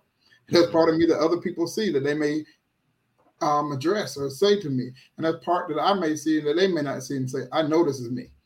I know this is me. You may not recognize it in me, but I know it's me. You may not have an understanding of what it means to be this. And so that authenticity, that realness, that true, that congruency of just saying, hey, I want to say I'm here at this point in time. There's many times you can ask my wife, there's many times like, this work in treatment, but I'm using I statements and I forgot the technique that I was supposed to be using. By now I've been teaching I statements for so many years. That should be an automatic. And I'll go, yeah, it's different when it's me. Of course it is. It feels different when I'm telling somebody else, let's use this technique and let's take a deep breath and let's center ourselves and let's be very present in the moment. And I'm like, but I'm hearing what I'm hearing right now. And I'm experiencing what I'm experiencing right now. This is not the therapist me to experience it. This is Travis, the person who had a whole wealth of lived experience. And I sometimes I know what I know. Knowledge and insight does not mean change. I have a knowledge base that does not always match my action. I gain information sometimes that I don't utilize. Yeah. And application. Go into that. No, that's so true, man. And it's funny. I usually have like a expression about that too, in terms of there's a lot of things that like you can cognitively understand something's going to happen. I usually use kind of like a more extreme example, like let's say that you have like a loved one who is ill. They're going to pass at some point. You don't know exactly when, but you have like a rough idea. But knowing and experiencing are two different things. So you cognitively understand that it's going to happen, but when it actually happens, it's still going to break you. You're still going to experience this rush of emotion of probably extreme sorrow and pain, depending on your relationship to them. But you knew ahead of time, you were preparing yourself, right? But it doesn't take away the fact that in that moment, that person is no longer here, and you have to sit, as Travis mentioned earlier, you got to sit in those emotions and those feelings and understand that. And I think sometimes, we try to gloss over that, and I get it. Lord knows, I get it. Who wants to really experience pain? Very few people will say, like, put my hand, sign me up, I want it. Most of us will say, no, man, give me the good stuff. Give me the rainbow, the unicorns, Candyland. I'll take all that. I don't want none of the hardship. Can you do that for me? But we don't get to make that decision. So to me, it's his point. And I'm like that you said that, Travis, because I always like to pull the veil up behind the curtain and say, we're still people. don't get it twisted and think that therapists don't have to go through any of these challenges or that we always are on and we never make mistakes. We do. It's just we usually are a little more aware and we try to catch ourselves before things get too far gone. But it doesn't mean that we don't, of course, have to practice the things that we advise and guide other people through and are going to experience significant challenge because emotions, number one, by definition, are illogical. So they're going to challenge all the cognitive and all the grad school and education. They're going to challenge everything that we know anyway, because that's going to take over our brain. And we really have to catch ourselves. That's where good coping skills, need to come into play. So, man, the way you two brought that together, I think so many people I can just imagine will resonate, Isaiah, with the story that you shared, and Travis, the way you added to it for if you're on the other side, because the perception of therapists might be, because I've heard it, oh, you guys look polished, you got it together. I'm sure you ain't going through nothing serious. Like, far from it, brother. Yeah, you spoke about the George Floyd scenario. I distinctly remember sitting in that moment and being a therapist. And I'm all about unconditional positive regard, being congruent, not bringing any outside thing in my life experience in this therapy session.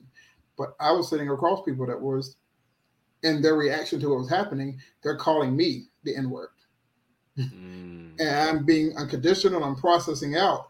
But then I would leave that therapy session and then it would come back to me that, wow, I just had an hour-long experience with somebody where they're responding to me in a negative way based off of what's happening in the world and what's happening in the discussions that are happening in their home.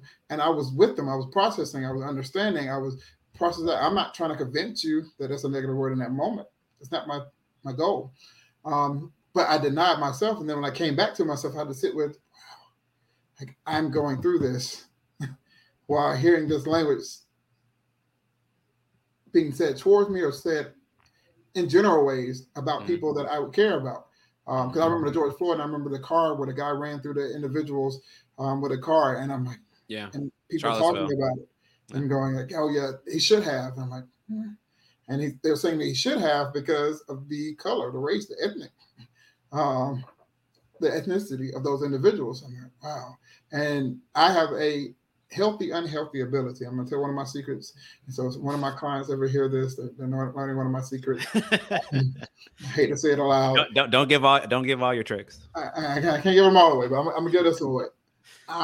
Because I value individual lived experience, I completely detach myself sometimes from the situation. I am so in tune with trying to understand the person's emotions, their thoughts, their feelings, their perspectives, that I completely almost denounce mine. And then I will leave a space and feel everything that I felt, that I should have felt in that space later on. Okay. And I'm like, darn, that was heavy. I didn't even know it was heavy when I was sitting there because I'm so locked in that processing state, locked into what they're saying, that I didn't process out how it was impacting me because it didn't really matter to me in therapy. It mattered what they were processing. Again, I want you to be authentic self, no matter what that is. Your authentic self does not have to be congruent with me at all. Don't care. But it has weight to it. And so sitting in those spaces sometimes and having to go, I'm human, and come out of those spaces and say, oh, darn, I'm human. Like that was deep. And having to process out with supervisor or my own, I am always, they said in our counseling program, I believe it to this day, good therapists get therapy. They process their own emotions, their own feelings, their own thoughts, or they get, at least minimally get supervision from another person outside themselves. And I believe in that because I've been in moments where I'm like, darn, that week was heavy. And we're talking about George Floyd, and I'm a black man amongst colleagues that are not from my background, that I'm not having this conversation with. Some of them I am, some of them not. Also processing out with other individuals about what's happening, and also having to deal with how I feel while avoiding how I feel in certain spaces. Right. And I spend more time in that space than I spend in my own personal space because I was busy during that period of time. I was busy surviving COVID and what was happening in the global community. Heard. So it's crazy. We know those are bigger challenges too. I mean, that time, we were in the early stages of lockdowns on top of that. So you have those two issues coalescing at the same time. It's just like, man, this is a lot for anybody to deal with. And I like that you touched on that because I felt a lot of that too. That's also why that's why it was a question and why it was so important to me, because sort of the light bulb went off for me to pay more attention to the community, and seeing how much of them were almost had the light bulb moment go off and realize, oh, I've been hurting a long time. I need to talk to somebody. And then being very much full of like rage and anger and, you know, concern for what we were seeing. Cause obviously like Mr. Floyd was just like the beginning of it. Right. We saw other people who also followed afterwards. And I think it brings up a lot, you know, when you have to witness that. I mean, I'm pretty sure we would call that vicarious trauma that you're witnessing. I mean, for those that watch that video. And I think it's a lot for any one person to sit with. And so, but what I would say, because I am pretty good at reframing, I do believe a lot in trying to find silver linings in things, because I don't know if I'd be here today if I didn't find a way to get good at that since I was very young. I was very happy with what I saw from the community. Number one, with men, but two, Black people as a whole. I saw the conversation start to shift. Right. So like I started watching like celebrities, personalities on like the radio, stuff like that. People were talking, like I was usually talk about like Charlemagne on the Breakfast Club. You started seeing different people talk about their own experience, going to therapy regularly, writing books about it, encouraging other brothers and sisters to go do it. And I don't remember in my lifetime, I'm 35. I don't remember hearing a lot about that since I was a child. And that to me was like, even though it was so despicable to see, I was like, man, afterwards, what if that was a pivotal turning point in our history as a society, and then more importantly, in our cultural community, to finally go and address a lot of that hurt and that pain that we historically don't. I don't know if you would agree, Trav. I don't know, Isaiah, if you felt anything like that for yourself. I think the national attention that it received was impactful and significant.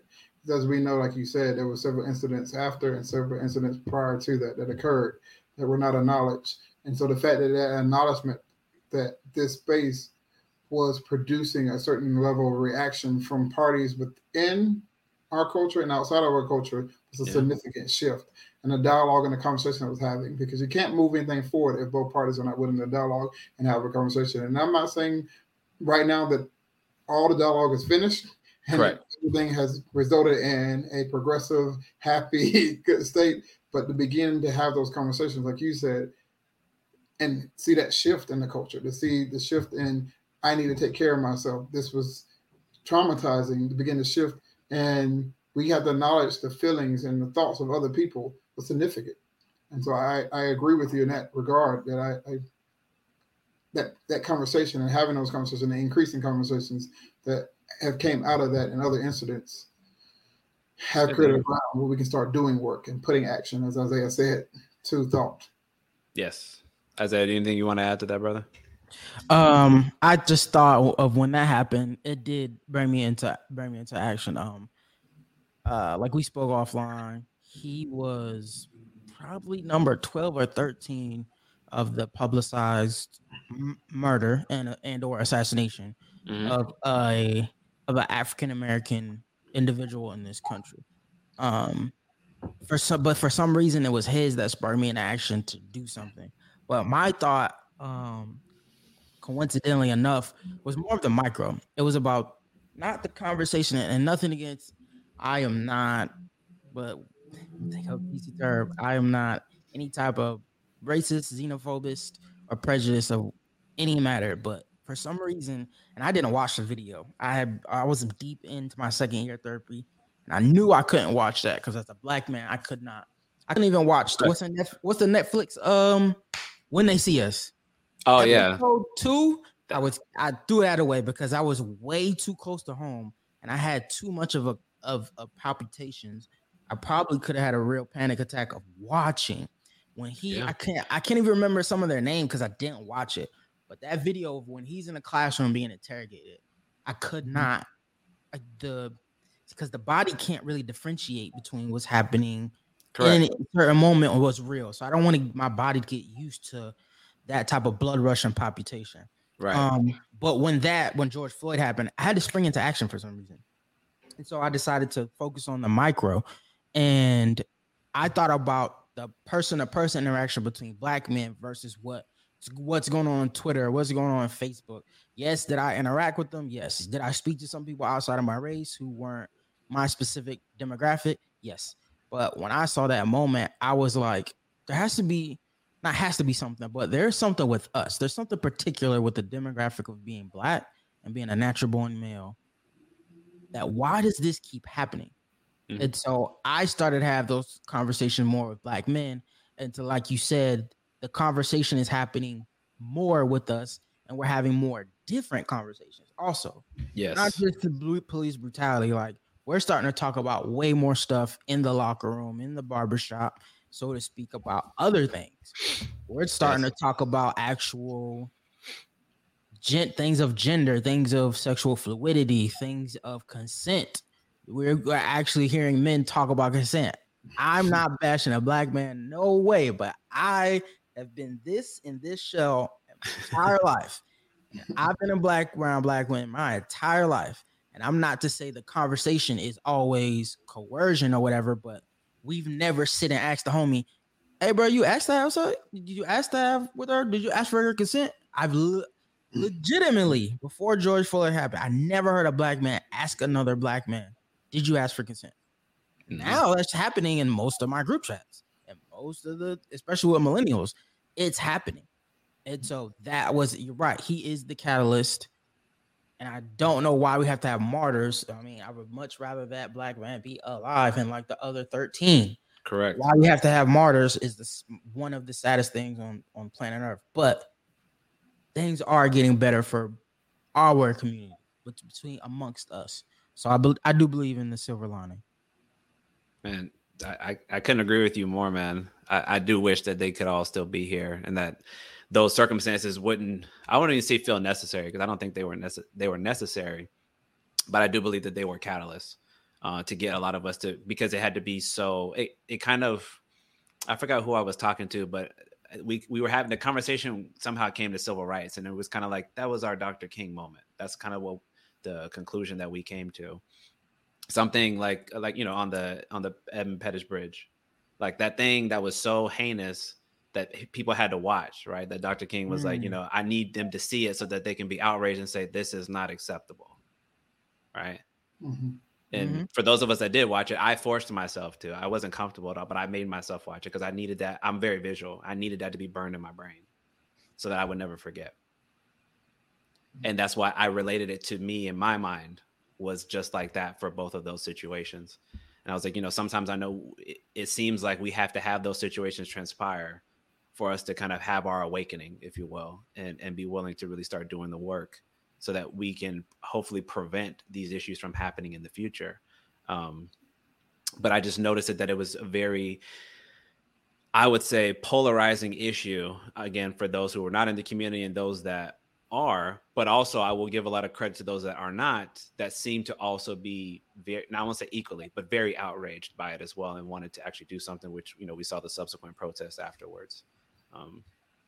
So challenging topic, but I agree. And I'm happy that we are talking about, you talked about consent. I also don't remember ever having that conversation. I'm glad that we're talking about this stuff. And I just remembered something to you, Isaiah, and Travis. I'm pretty sure my father, I do not remember having the Birds and the Bees conversation. I will legitimately tell you, because to me, in my mind, it's so outrageous. It's very short. I remember coming home from school one day, and I had a big desk in my room, and I just literally had a giant box of condoms on my desk. And I went to my father's room, and I asked him, I said, hey, obviously extremely uncomfortable. Hey, did you leave something in my room? And he was like, yeah. And I was like, is it for you? He's like, nah, it's for you. And that was it. And my father's a nurse. Like he knows that stuff. I'm like, why would you not tell me about like how my body's changing, about women, ejaculation, masturbation? Like, why would you not want to talk to me about these things? Cut straight through it. So again, building that relationship, that's why I know as a father, it's so important to create that level of comfortability, because some stuff is just awkward, man. Like, we get it. But what happens when you don't, man? You're seeking the information elsewhere. Now, what are the young guys going to do now? Probably going to go on YouTube, probably going to look at pornography, probably talk to their homeboys, all this stuff. And like, oh yeah, that's real. No, it's not, man. But you don't know no better. because you don't got that relationship with somebody pull you to the side and say, hey, come here, man. Let me start talking to you about the real. So anyways, I'm going to come back to you, Isaiah, because we started to touch on this, but I just wanted to ask you like a follow-up question. When you were talking about when you initially sought out therapy, I know you said that you didn't have any particular hesitation or reservations when you went out, but have you known other brothers or sisters out there who you might have talked about it and noticed any particular things that they verbalized to you that if you had said like, oh, like you said, passively showing your growth. And when they're seeing that, it's like, oh, you went to therapy? Okay, cool. Do you remember hearing anything come up that say like, oh yeah, but I can't do that because, or we don't do that? Can you speak to that? So, usually I'm in a lot of metaverse groups about usually around millennials. So the conversation around the millennials, of course, is more progressive and it's better. Around that space, the issue is really healthcare. Is our America's healthcare system about paying and about availability? And right now, the Black therapist is like the new rock star. Y'all are about to pop and be like super popular. And so my counselor, he's booked and busy like he's an Instagram model or a rapper.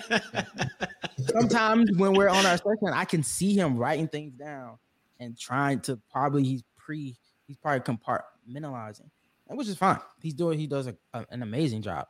But yeah, that's the only thing about healthcare availability and price with the healthcare. Now in the larger groups with where I'm mixed in with Gen Xers and Boomers, I've seen and heard some crazy things. I mean, I've heard people say it's cliche, but I've heard the quintessential, I got God, I got Jesus. I've seen and heard, what is it gonna do just to talk to someone? Mm-hmm. I've seen and heard, what is that gonna do for me? Does it really work? And everything to, I don't know, simple deflection, simple like I don't need it. That's the biggest thing for me. Okay. Someone saying like, it's like the mirror thing, like no one. Self-accountability. Someone's saying like, well, what would I need therapy for? And then there's the knee-jerk reaction of, what do you mean? And I'm so happenstance, like I work in the tech industry, so I'm not like Elon Musk. I'm not pretty robotic and like extraterrestrial in the tech sense. I'm very humanoid, fluid, empathetic, sympathetic. But sometimes things have to be logical for me and make sense. How could you as a person think that you have everything figured out? Like you being an organic organism and you thinking that you either may not need to talk to somebody or you need help.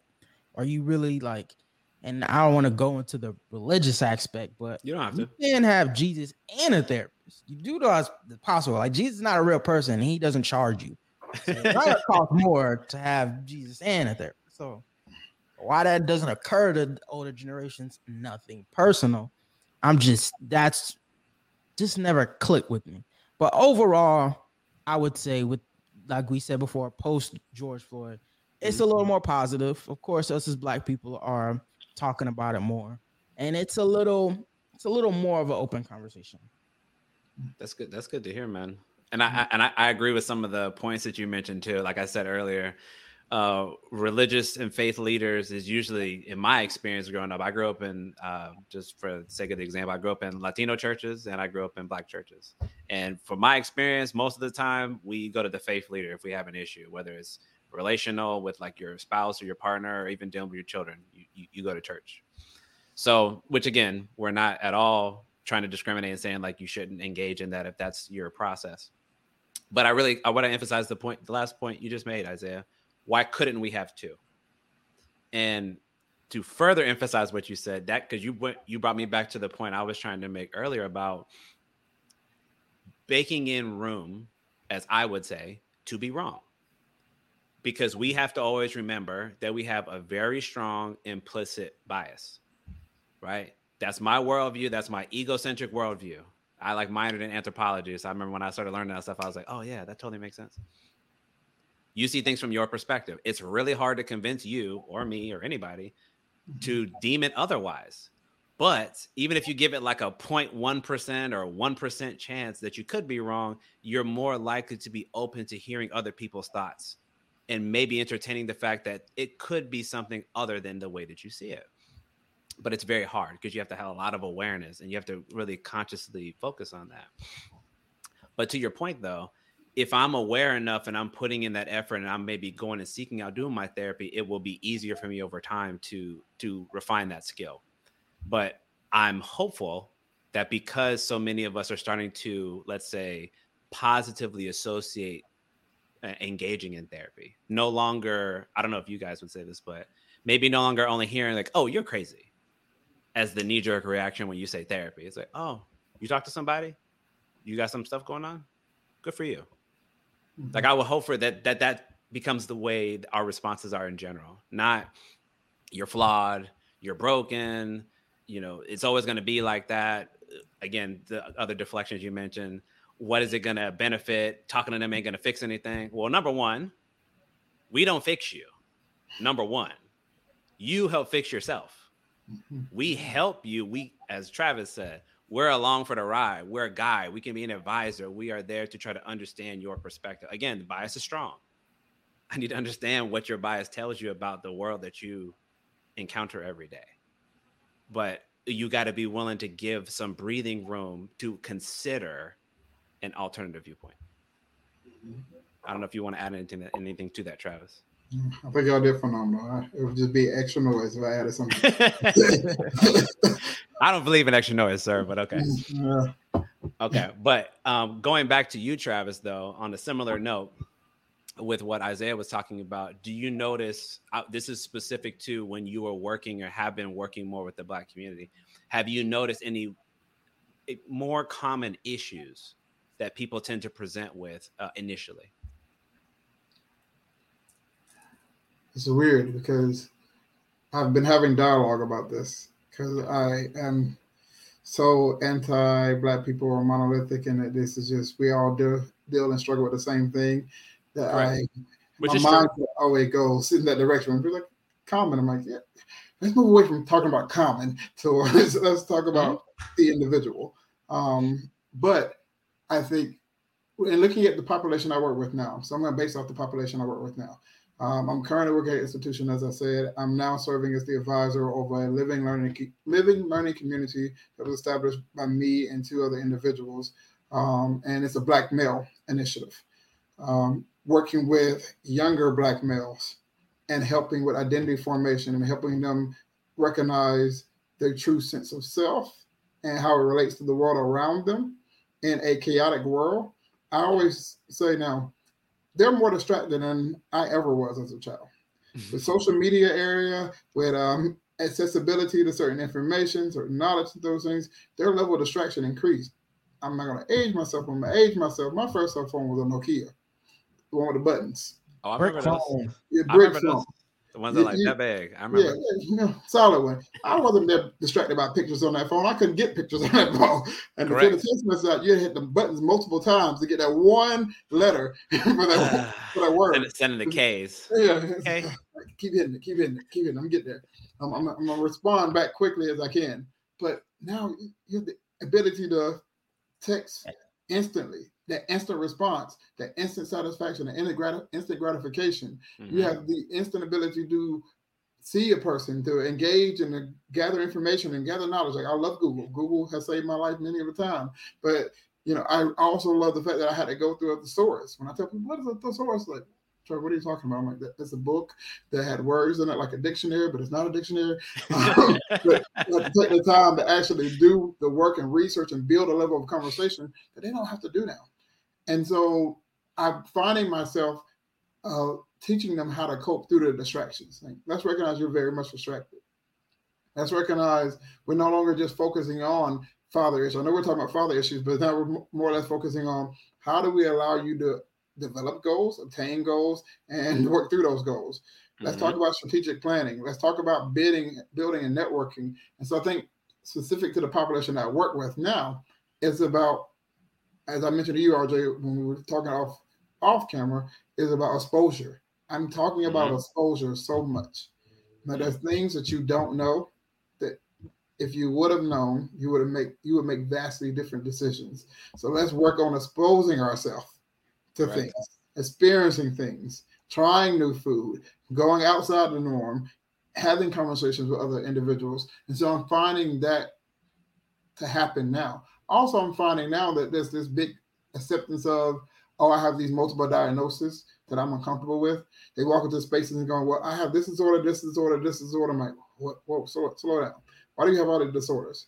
That's if you look at your culture, if you look at your lived experience, you don't have all those diagnoses.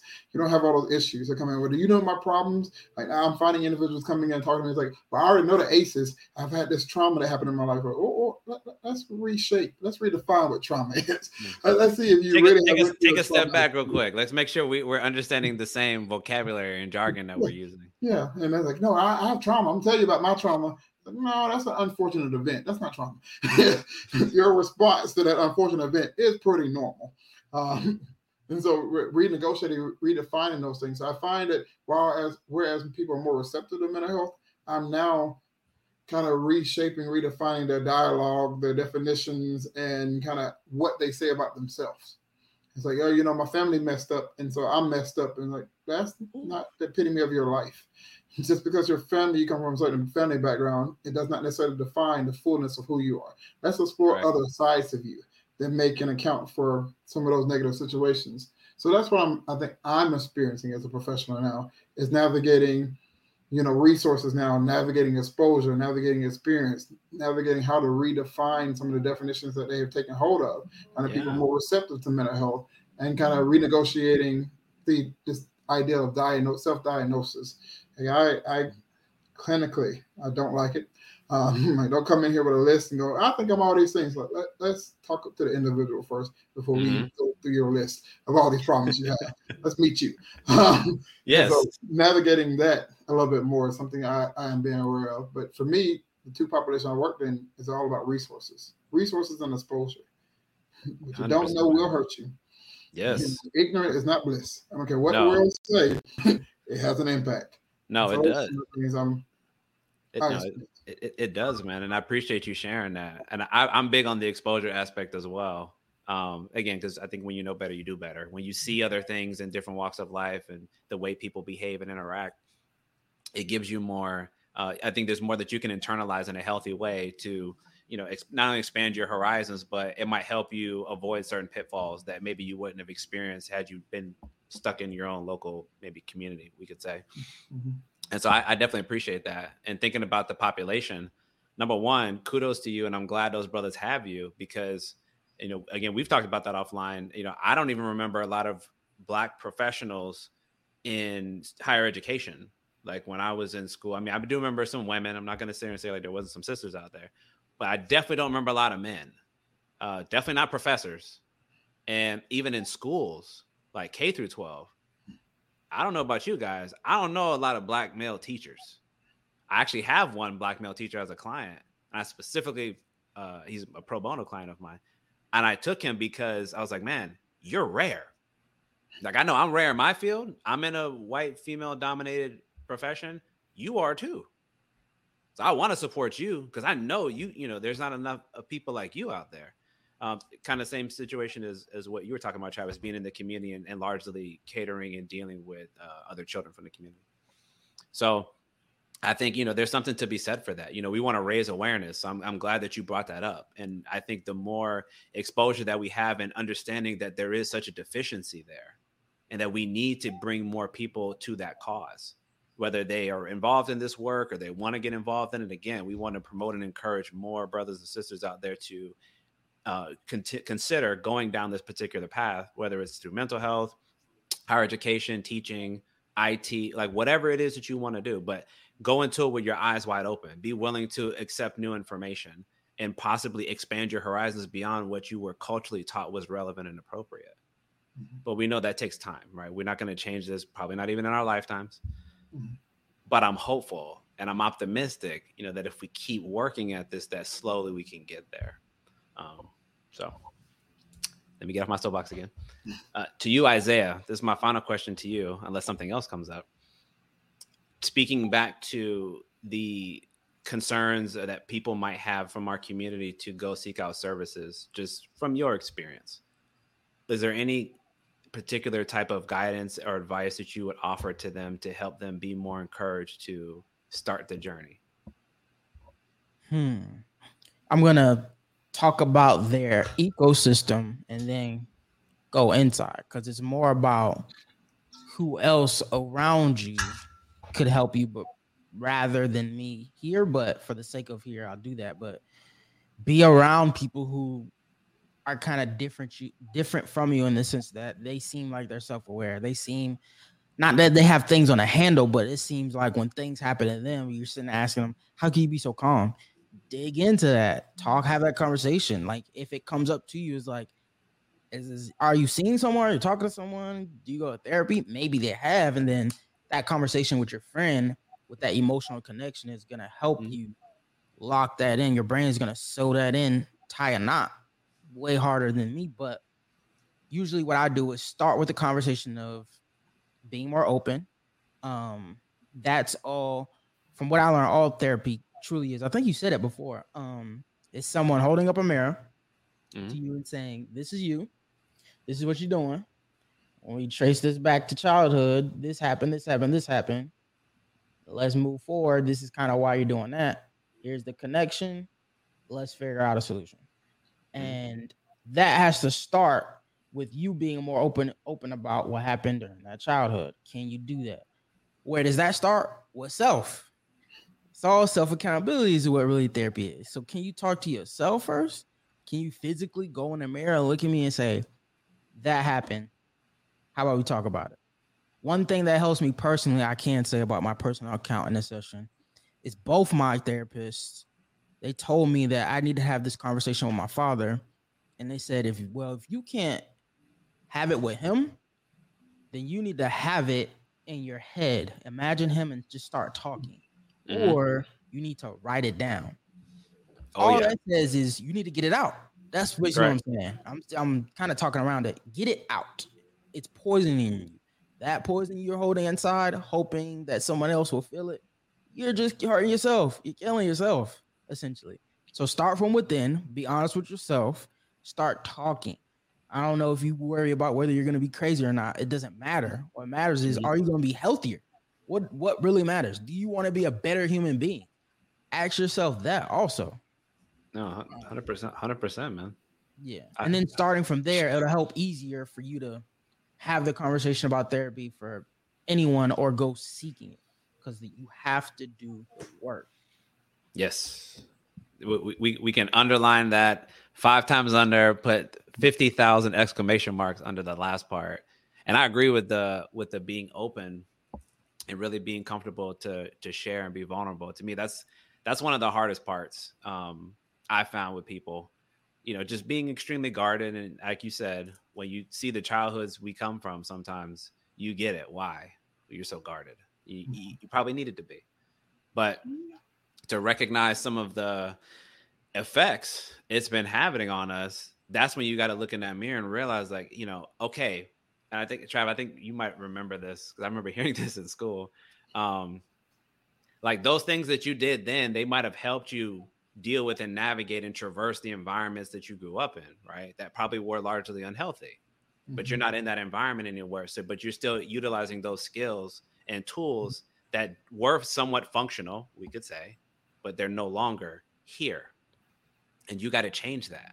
You got to be willing to recognize the difference between these two situations and make those adjustments in your life so that you're no longer keeping all those things in. And I love the last thing that you said. I would just call that basically externalizing. You got to externalize your feelings. I'm a big believer in journaling. I ask every single client I have ever to journal, because it forces you to introspectively look on your life and learn to reflect on what you're experiencing in real time. Because a lot of times we minimize what we experience. Be like, oh, it wasn't that bad. Or I was really pissed off that day, but then I'm thinking about it 5 days later. And of course, the level of intensity emotionally is minuscule. No, I need you to capture it in that moment. I want to talk about what happened then and how intense it was for you, so we can try to draw the connection and connect those dots. What did it mean? But if we're not capturing those snapshots, it can be relatively difficult to do that, particularly, if you're meeting even in like a weekly frequency, it can be difficult to be able to capture that. So yes, getting it outside of you, however you need to do that. Talk to yourself. I have some people, do a voice memo. You can record yourself, however you need to do it, but talk it out. And one other thing I wanted to touch that you said, Isaiah, because I personally had to do this, full transparency. I had to role play talking to my father in therapy because we weren't talking. And I remember my therapist had me, it was 2 chairs. She prefaced me before, like 2 sessions prior. She's like, but we're going to do this because you need to. She set up the 2 chairs. I had to sit in the 1 chair. That was me being my dad. And I sat in my chair and that was me being me. She's like, you know him pretty well, right? So say what he would say to you. And I just, tore myself down and beat myself up. Because that was my lived experience, and as uncomfortable and emotionally draining as that was, I genuinely felt better afterwards, even not communicating with that person, because I was finally letting all that stuff out and not allowing it to just keep choking me from the inside. So I really love that part that you mentioned, and I hope anybody that might be experiencing that, even if you don't talk to somebody immediately, at least consider finding a way to get it outside of you. That's a great first step. I don't know if you want to add anything to that, Travis. No, I agree wholeheartedly. If I ever get on a soapbox, it'll be about journaling, because that's something that I'm passionate about too. I think every therapist says journal. But when I talk about it, I always talk about journaling is not just writing something down. Mm-hmm. If you write music, you are journaling. If you do poetry, you can journal through poetry. Journaling can be affirmations that you put on your wall and that you're reciting over and over again. Journaling is not just documenting through, hey, on July the 16th, I woke up. I had a great day. It's not just that. It's just getting out your feelings and expressing those thoughts and getting them outside of you. When people ask me what's the magic of therapy, the magic of therapy is having a safe environment for you to be authentically you and to say it without any thought around the consequences, the feelings, anything associated with what you're saying. To be amongst another human being, and the power of just saying, I'm going to say this. And I don't have to worry about consequences. I don't have to navigate your feelings. I don't have to navigate your perspective on it. I'm just going to say it, and I can sit in it, and we can sit in it together. It's powerful. If you, like you said, and like both of you guys said, if you can't do that, find another way to do it. If that is, using your phone and voice memoing, as you said, or utilizing other resources, but getting it out is powerful. That's the crucial part of it. Releasing it, letting it go, and being able to look at it outside of yourself is always helpful, because you have to look at it outside of yourself sometimes. It's hard when we're in these bodies to perceive it in a healthy way, but if I can take it outside of me and go, oh, this is what this looks like. Yeah, I can give advice to it now. I can speak to it. Correct, man. See, and there you go. That's exactly the conclusion. Most of my clients, that's when they get shocked. We look at it, it's like, oh man, that's why you had me do that? Like, yeah, because number one, I got to say this last little thing on journaling, because this is my soapbox and I'm very proud to say it. None of us are mind readers. So I don't know what you're thinking, and I definitely don't know what you've been going through and how you've been feeling.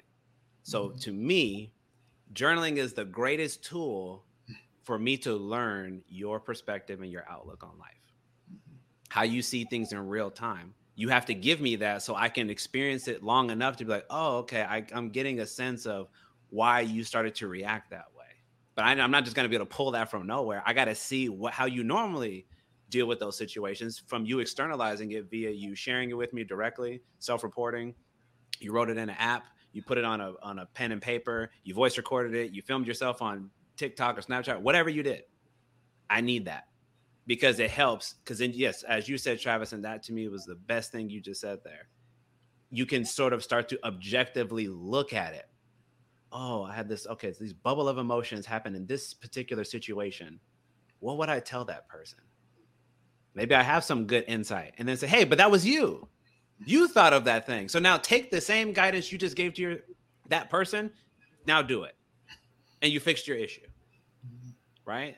So to me, that's the power of doing that. So I don't know if every therapist does that, but to me, it is a standard practice. Like if you work with me, you got to do it. You have to do it. And I hope that more people, even if you're not working with a therapist right now or any professional, to please consider doing that, because it might help you just gain awareness introspectively into some of the things that you might be dealing with, because it would allow you to, what I would say, stand beside yourself and start to consider another viewpoint.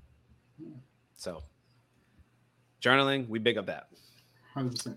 And then finally for you, Travis, since you've been gracious enough to talk a lot about the experiences that you've had and the different communities that you serve, I just wanted to also ask you, like, what are some of your thoughts about the future in the field for you, and what are some of the things maybe you want to continue to work on and address as you gain more experience?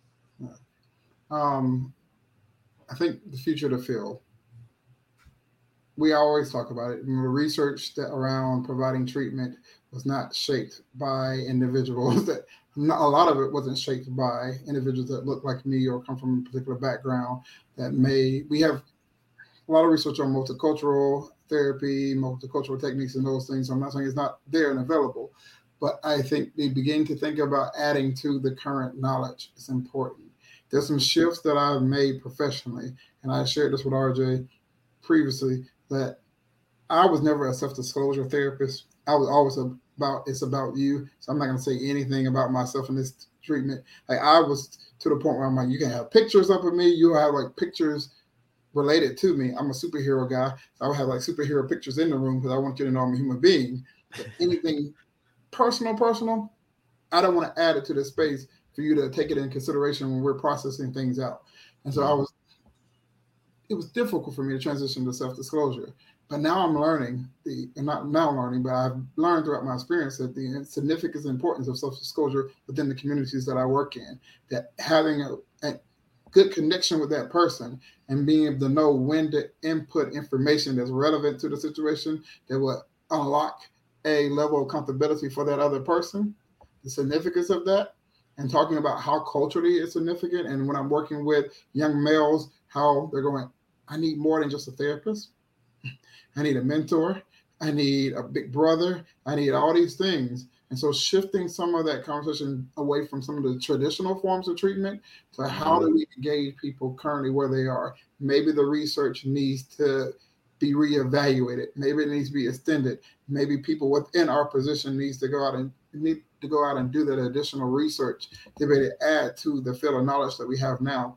And so when I look at where things are going, I'm hoping to add to that field of knowledge. I'm hoping to work more closely with African-American males. I'm hoping to be able to deal with some of the issues that they have faced and be able to particularly work from I think RJ talked about this before, beginning of my career wasn't necessarily my focus. I just want to work with trauma. And now I want to work with African-American male trauma. Right. So I want to work more readily in the population to which I ascribe to. Yes. And that's something that I have grown passionate in, and me self-actualizing, me forming my identity, helping other individuals do so. And so I think that's something to look into. I hated being the guy, because you're Black, you have to talk about Black issues. Right. I don't want to always raise with, the Black issues. What if I don't? What if I don't receive the knowledge? I'm not an expert just because I'm in the skin. Right. I may have some knowledge, but I'm not expert on everything. And so now I'm okay with being that guy now. You see a Black male, hey, Travis, sure, bet, I'm here. I know they need it. And I know the significance of me being in this space. And so I'm no longer resistant to it in the same way. And I think having other professionals be less resistant to serving their demographics.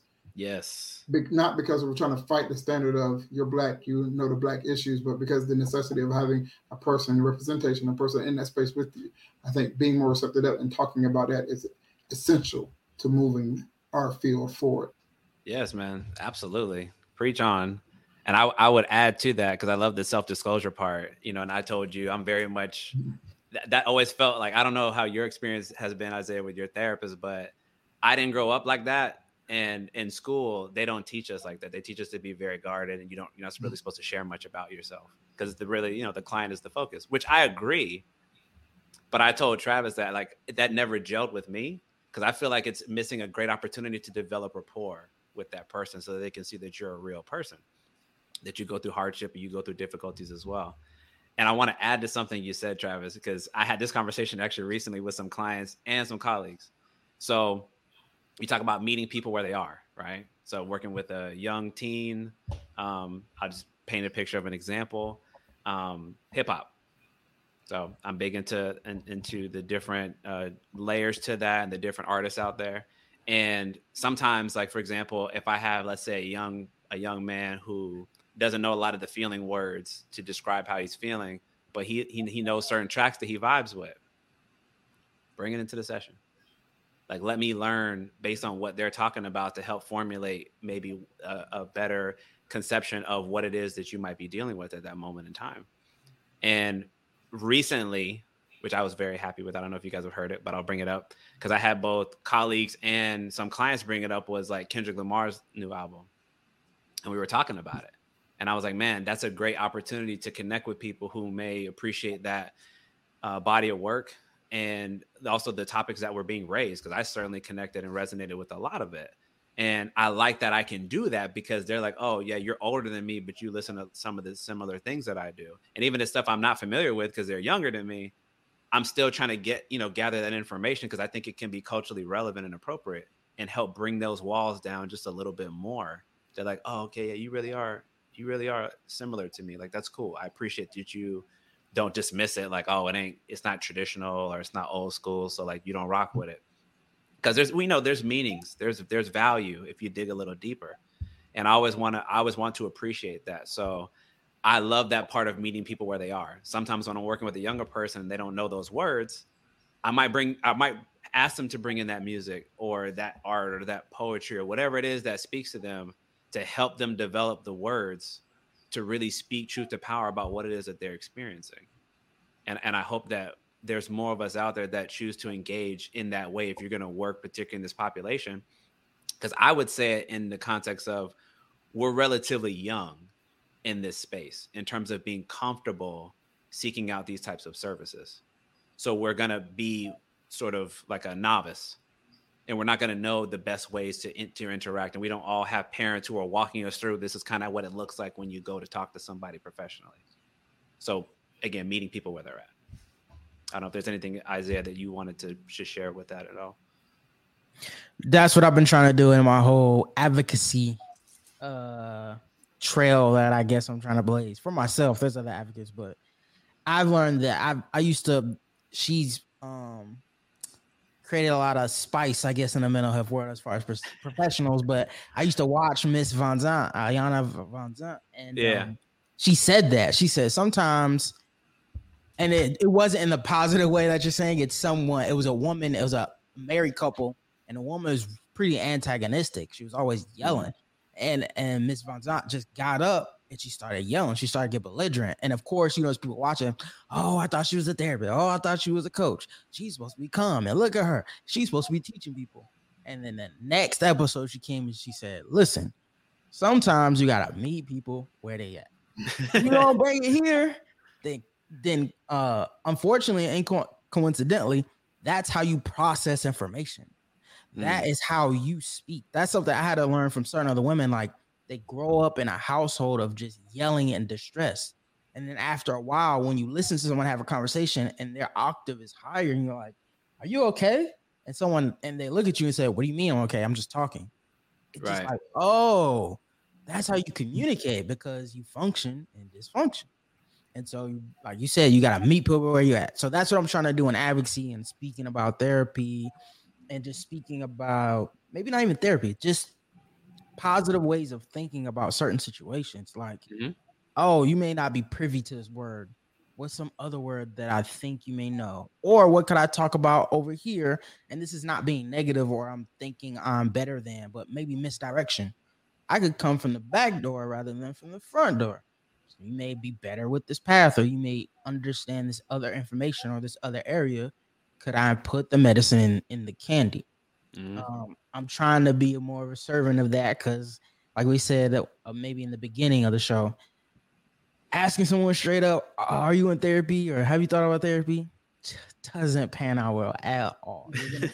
You're gonna start an argument. People are gonna just be triggered, and they're gonna start. I say they're gonna start trauma vomiting. They're just gonna start projecting. And but yeah, that's what I've learned, and that's how I'm trying to carry this conversation and be of aid. Beautiful, man. No, I hope I can speak for Travis and other therapists. I say we appreciate you for being willing to not only to bear those parts of your story, but again to encourage other people out there to really seek that help in whatever way. And I'm a big believer in, like, the way we deliver these messages and the words that we choose to use, they always matter in any situation, because as you said, you can say something in a very direct manner, like, oh, you should probably go talk to somebody, and they might very easily get offended for whatever reason. Objectively, you just say that, but right, it's all the problem. Right.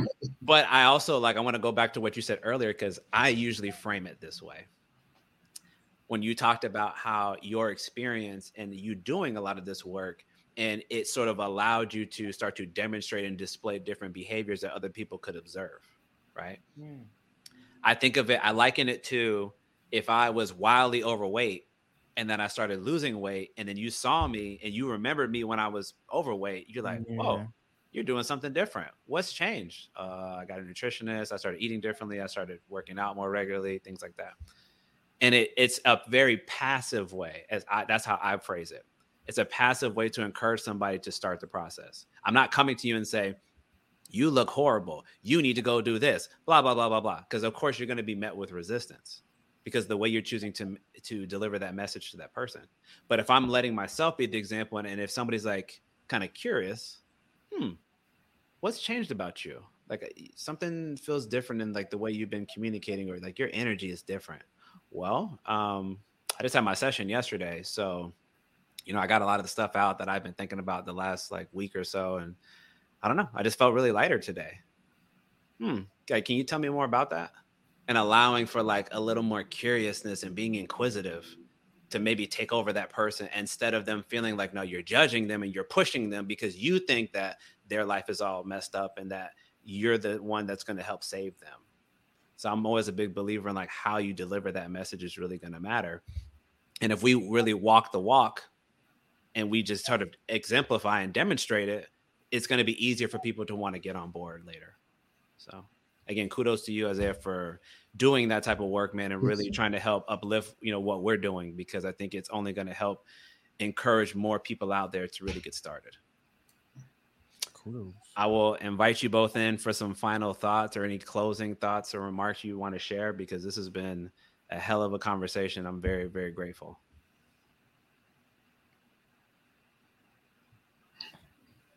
Anybody? Gesturing, you go first. Don't all go at once. One,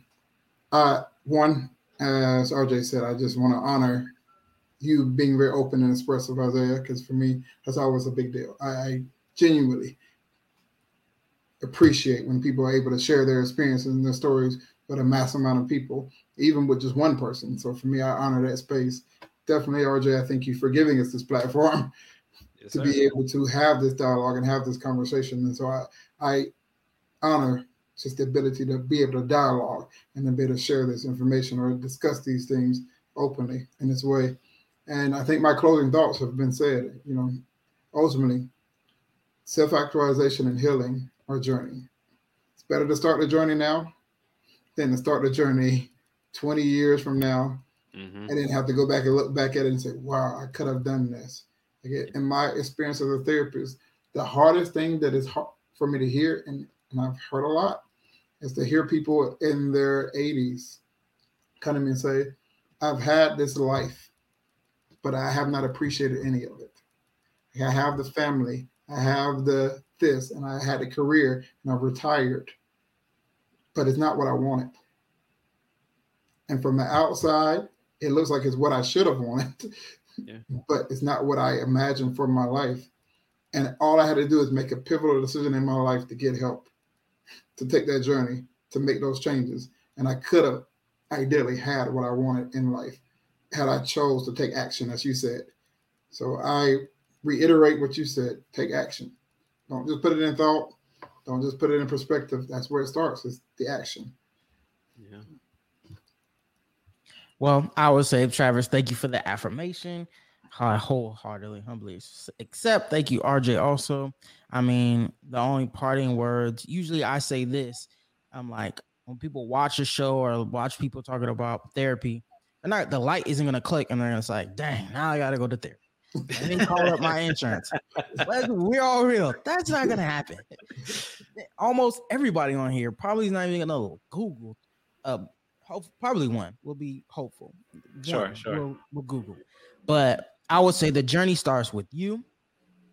There is a light at the end of the tunnel where there's a better you who could live better. And I mean, you spoke to losing weight, that there could be a mental health and an emotional health and stability that could have you feeling as great as a runner's high, or after you get done with an 1.5 hour workout where you just feel like brand new, you just feel healthy. Imagine feeling like that. Not all the time, but majority of the time. And then when something wrong happens, you don't get triggered. You say, I got something that can handle this like it's nothing. And you could get back to peace. What you really want is inner peace. I'm telling y'all, there is a proven, beaten path through science and studies with a proven professional that can get you to there. Now, if you're not going to do that, please do some self-work however you see fit. But I respect everyone's religion. I pray that y'all start doing the work, because there is a better you at the end of this path, and you will enjoy that person and that life. Thank you for the chance to speak. RJ, thank you for thinking of me. It does not miss me that even wanting my voice heard or opinion in a shared space is definitely appreciative. So thank you. Yes, sir, man. And to both of you, man, I can't do stuff like this without good people like you all that are willing to have these discussions. And I know they're difficult. I know it's not lost on me how challenging it can be, no matter how many times I have these conversations.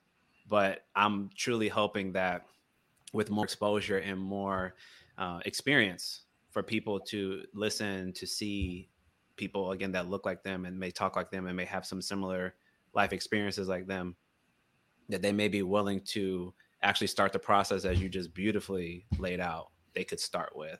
And so again, to you two, man, thank you so much for being here. And I'm hoping that, this platform and more importantly, these conversations will continue, because again, it's not about me as an individual provider. It's really about getting people the level of encouragement needed to really get started, as you both have pointed out. So I think we're going to call that one a wrap, man. So thank you all again. Thank you.